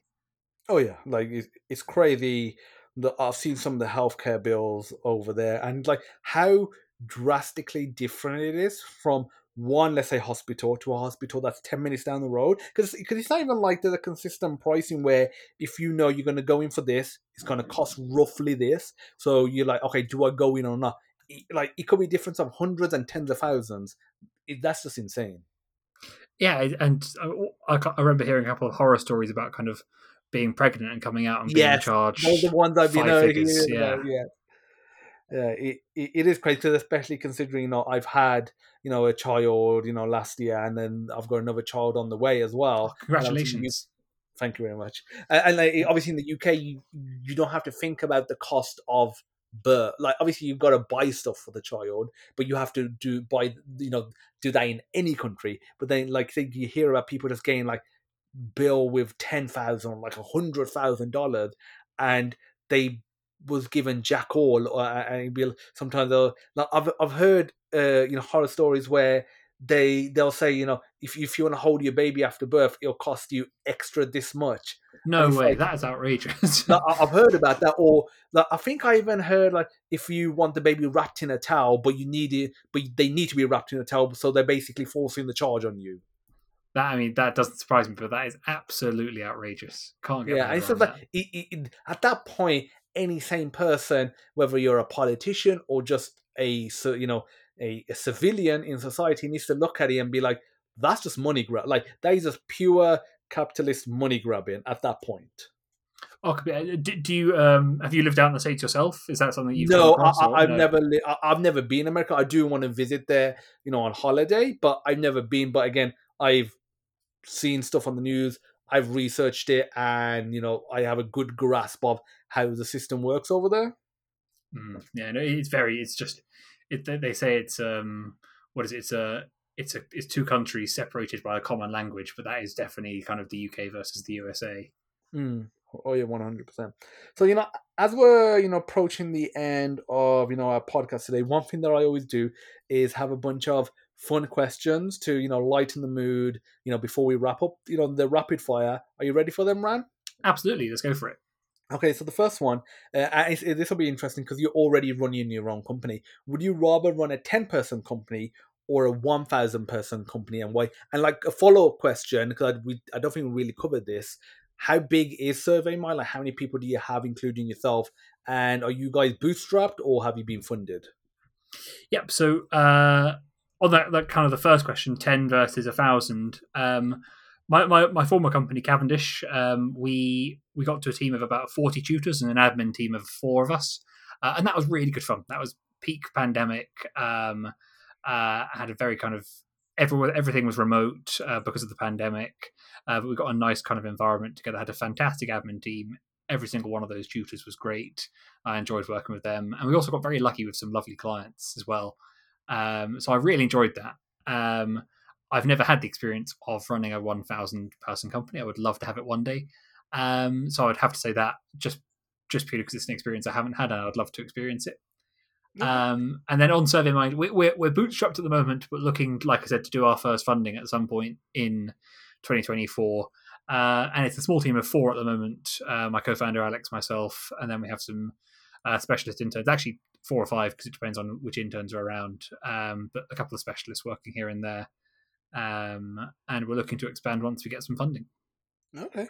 And would you rather have £5 million up front or £500,000 a year for the rest of your life and why? Ooh. Um,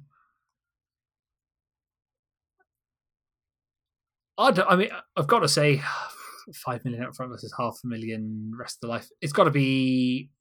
I'm only 28, so I've got to say 500,000 a year and hope that I live longer than 10 years, because I don't trust myself to be able to invest 5 million and get better than a 10% return. So I'm going to go with that option.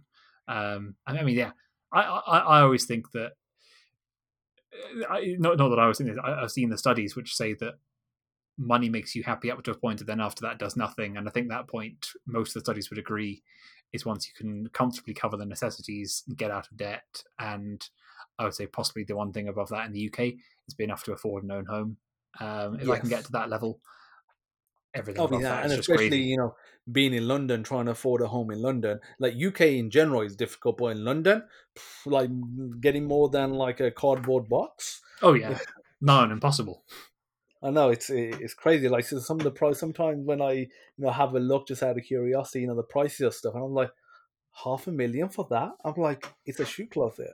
Yep. No, I was looking at houses about a year and a half ago, and a lot of them, like 500,000, gets you a loft conversion, a roof conversion, one floor, one bed, one Yeah, or a bath, studio or something. studio. Yeah, Yeah, it's if it's a little nearer the crazy. station or a little nearer central. Again, we're not talking central. We're talking about a little nearer. Oh yeah, this was zone free. Like Yeah, that's a for context for non-London listeners. That's quite far out. yeah.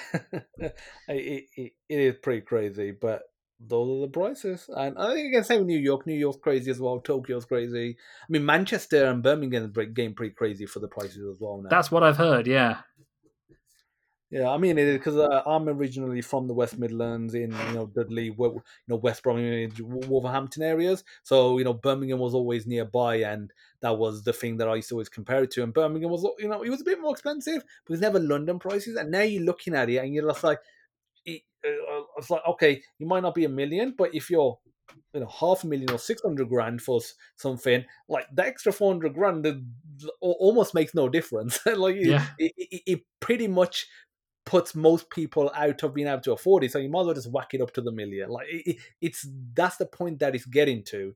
That so many places are so unaffordable, and in Manchester as well. Oh yeah. No, I'm my friends, my entire generation, my cohort.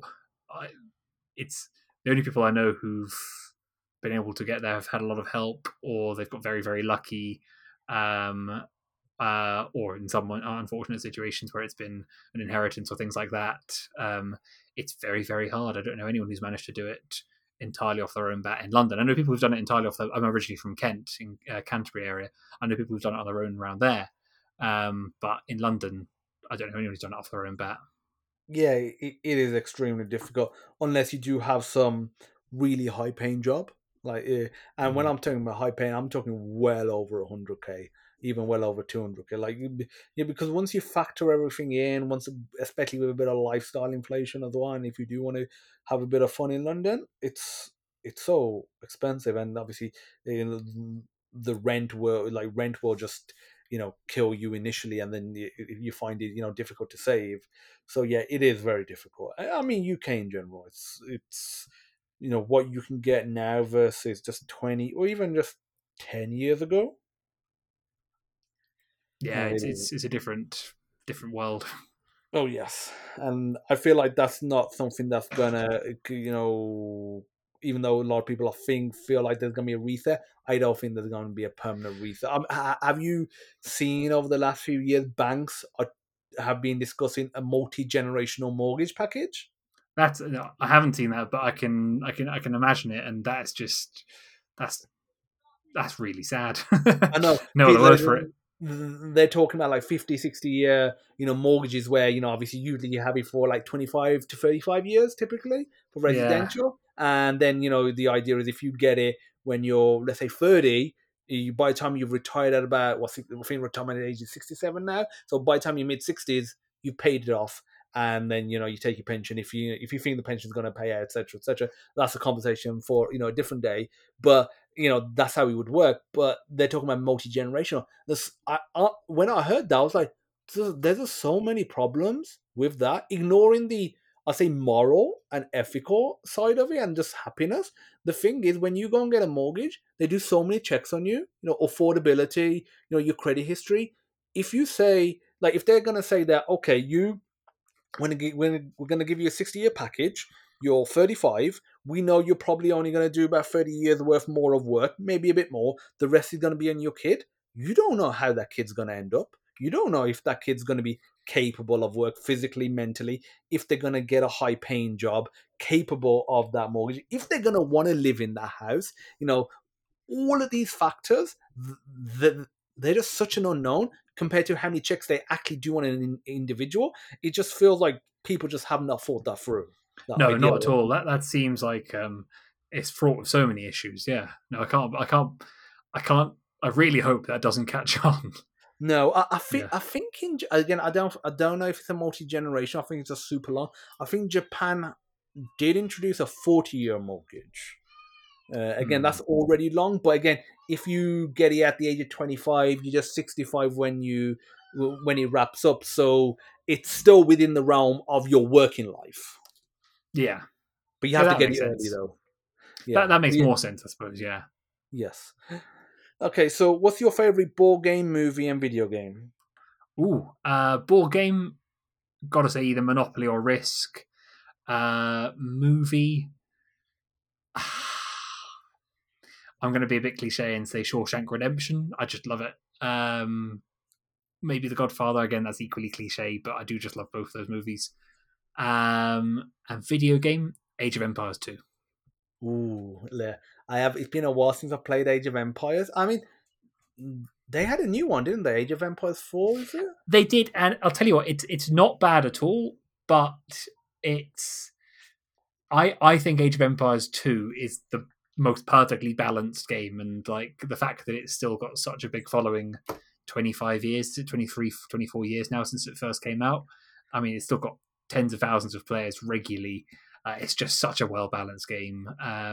It's I mean, obviously the graphics are now miles out of date, but Age of Empires 4, it was a nice update on Age of Empires 2. It kept a lot of the character, and it's got a big following in its own right. But for me, on the occasions when I will game, I will still to this day just go back to Age of Empires 2. Yeah, I remember playing Age of Empires, 1 and 2, when I was a kid. But like I say, number 2 is one of those ones that just knocked it out the park, especially for, strategy games.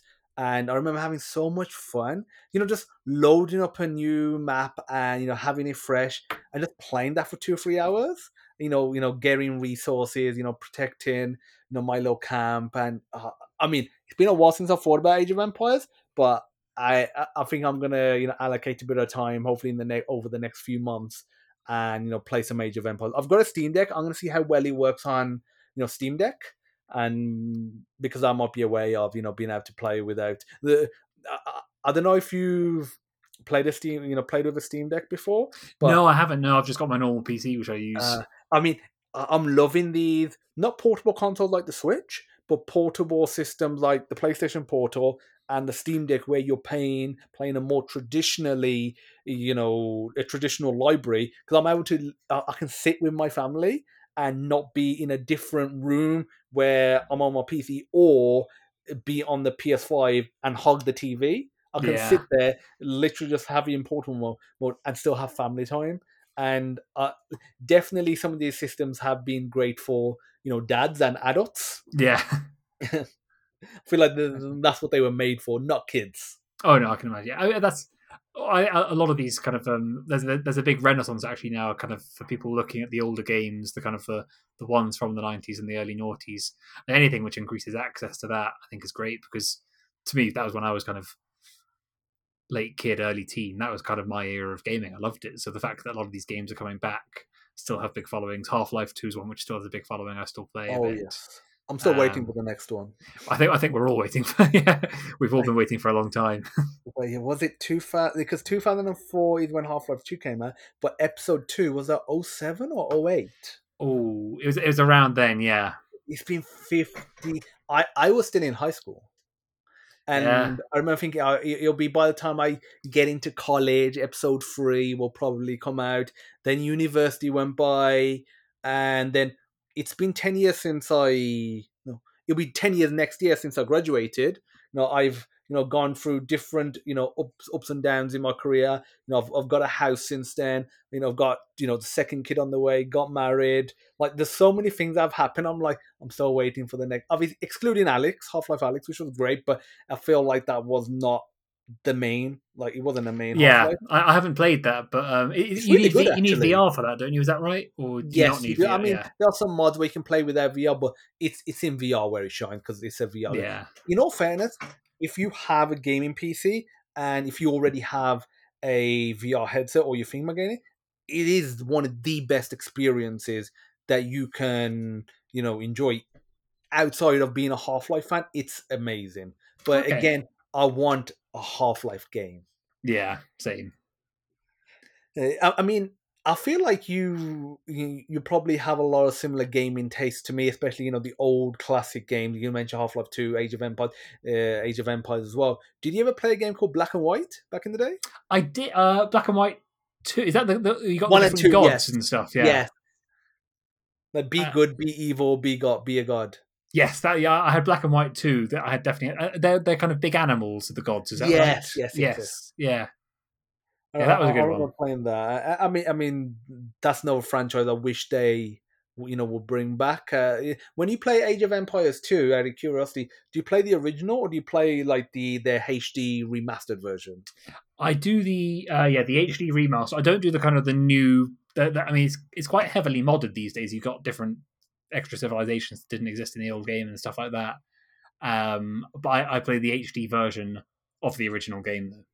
Okay, yeah, Yeah. yeah, because I haven't played the HD version. I've only played the original. Like, how much of an upgrade is the graphics from number 2 to the HD version? It's pretty decent, I would say. I haven't played the original graphics of AoE 2 for a long time, but when they did the remaster of the AoE 1, they brought it out so that it was very easy to swap between the HD version and the original version. Mm. So that's the 97 one, and that when you can easily swap between the two, massive difference. Like that's a big upgrade.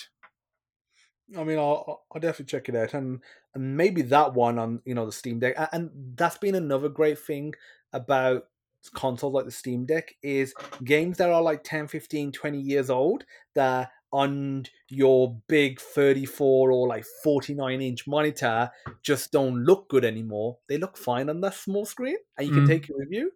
Oh, absolutely, yeah. And that's a big. I can imagine that being a big advantage. Yeah, and it means, especially games from about 10 years ago, you can max them out. They still look decent today, like Max Payne 3, like the GTA 5, that sort of era, and you can run them really well, and they still look good because they're on a small screen. Mm. Yeah, I've got quite a big monitor on my desktop, and that's where I do most of the gaming when I do game. But I think for a lot of the older ones, it could work perfectly well on a Oh 15 yeah. inch, 13-inch screen. So, what video game are you looking for? I know you said you don't really play many games outside of some classics, but are there any video games you're looking forward to, whether or not you think you'll get around to playing them?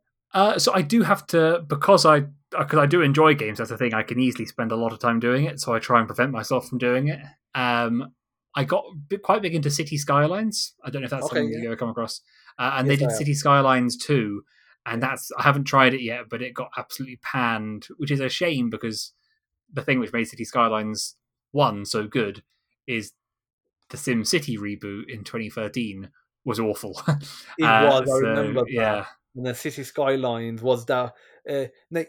Am I right or wrong? Did City Skyline start off as a mod initially? The team? It was a weird kind of it was I think it's a Finnish studio, and they had a kind of like a very niche game which was a traffic simulator, which had kind of city building as Mhm. like an add-on to the traffic simulator, and then SimCity came out, was awful, and so their publisher said, right, you guys developers, you've got this base game, turn it into a city sim rather than a traffic sim, and we'll release it as soon as possible. And in the space of about, I think it was about 15 months, they put together a fantastic game, very well balanced, good graphics, and the entire city sim community pretty much moved entirely away from They SimCity did, towards City yes. Skylines. And then they've essentially done everything that SimCity did wrong with the SimCity release for the City Skyline 2 release. I mean, we're talking broken sims, broken game dynamics, very, very pared back in terms of clearly what they're doing is they're trying to get a lot of the DLC out later. So they've pared it back quite a lot. And for a guy like me who dips in and out of games, doesn't play regularly, I'll play maybe once every other month or so. Um, I'm not going to spend £50 for a game I touch once a month unless it's really, really good. And then if it's really, really good, I'll do it and I'll support the developers, particularly a small indie studio like them. But only if it's a finished product, basically. Yeah, and that's definitely a huge problem with the gaming industry today. Is so many products that are released that are unfinished, that have day one updates. Sometimes those updates can be like 20, 30, 50, like 100 gigabytes. And it's insane because not everyone got gigabit, internet. And yeah, like with all the DLC, purchases now with, mobile, there's definitely a lot of bad side to the gaming industry that wasn't there 15 years ago, 10, 15 years ago. Mm. I think that EA is one which is kind of the way they implemented DLC. Everyone aped them, and I mean, it's just now that is their model for all their big titles, for FIFA, for Madden, for The Sims. It's all about, can you turn gamers into subscribers? Yeah. And I It's a feel real like shame. most studios have gone to that. I feel like they've seen what EA did, and even though they had a lot of backlash, they still made a shit ton of money. And it Yeah, was like, okay, yeah, I might, be hated, but at least I'm hated on a big, nice, cushion of money. So it's like, whatever. exactly. And I think, like kind of like you said earlier, like people are going to have to adapt, or they're going to get left behind.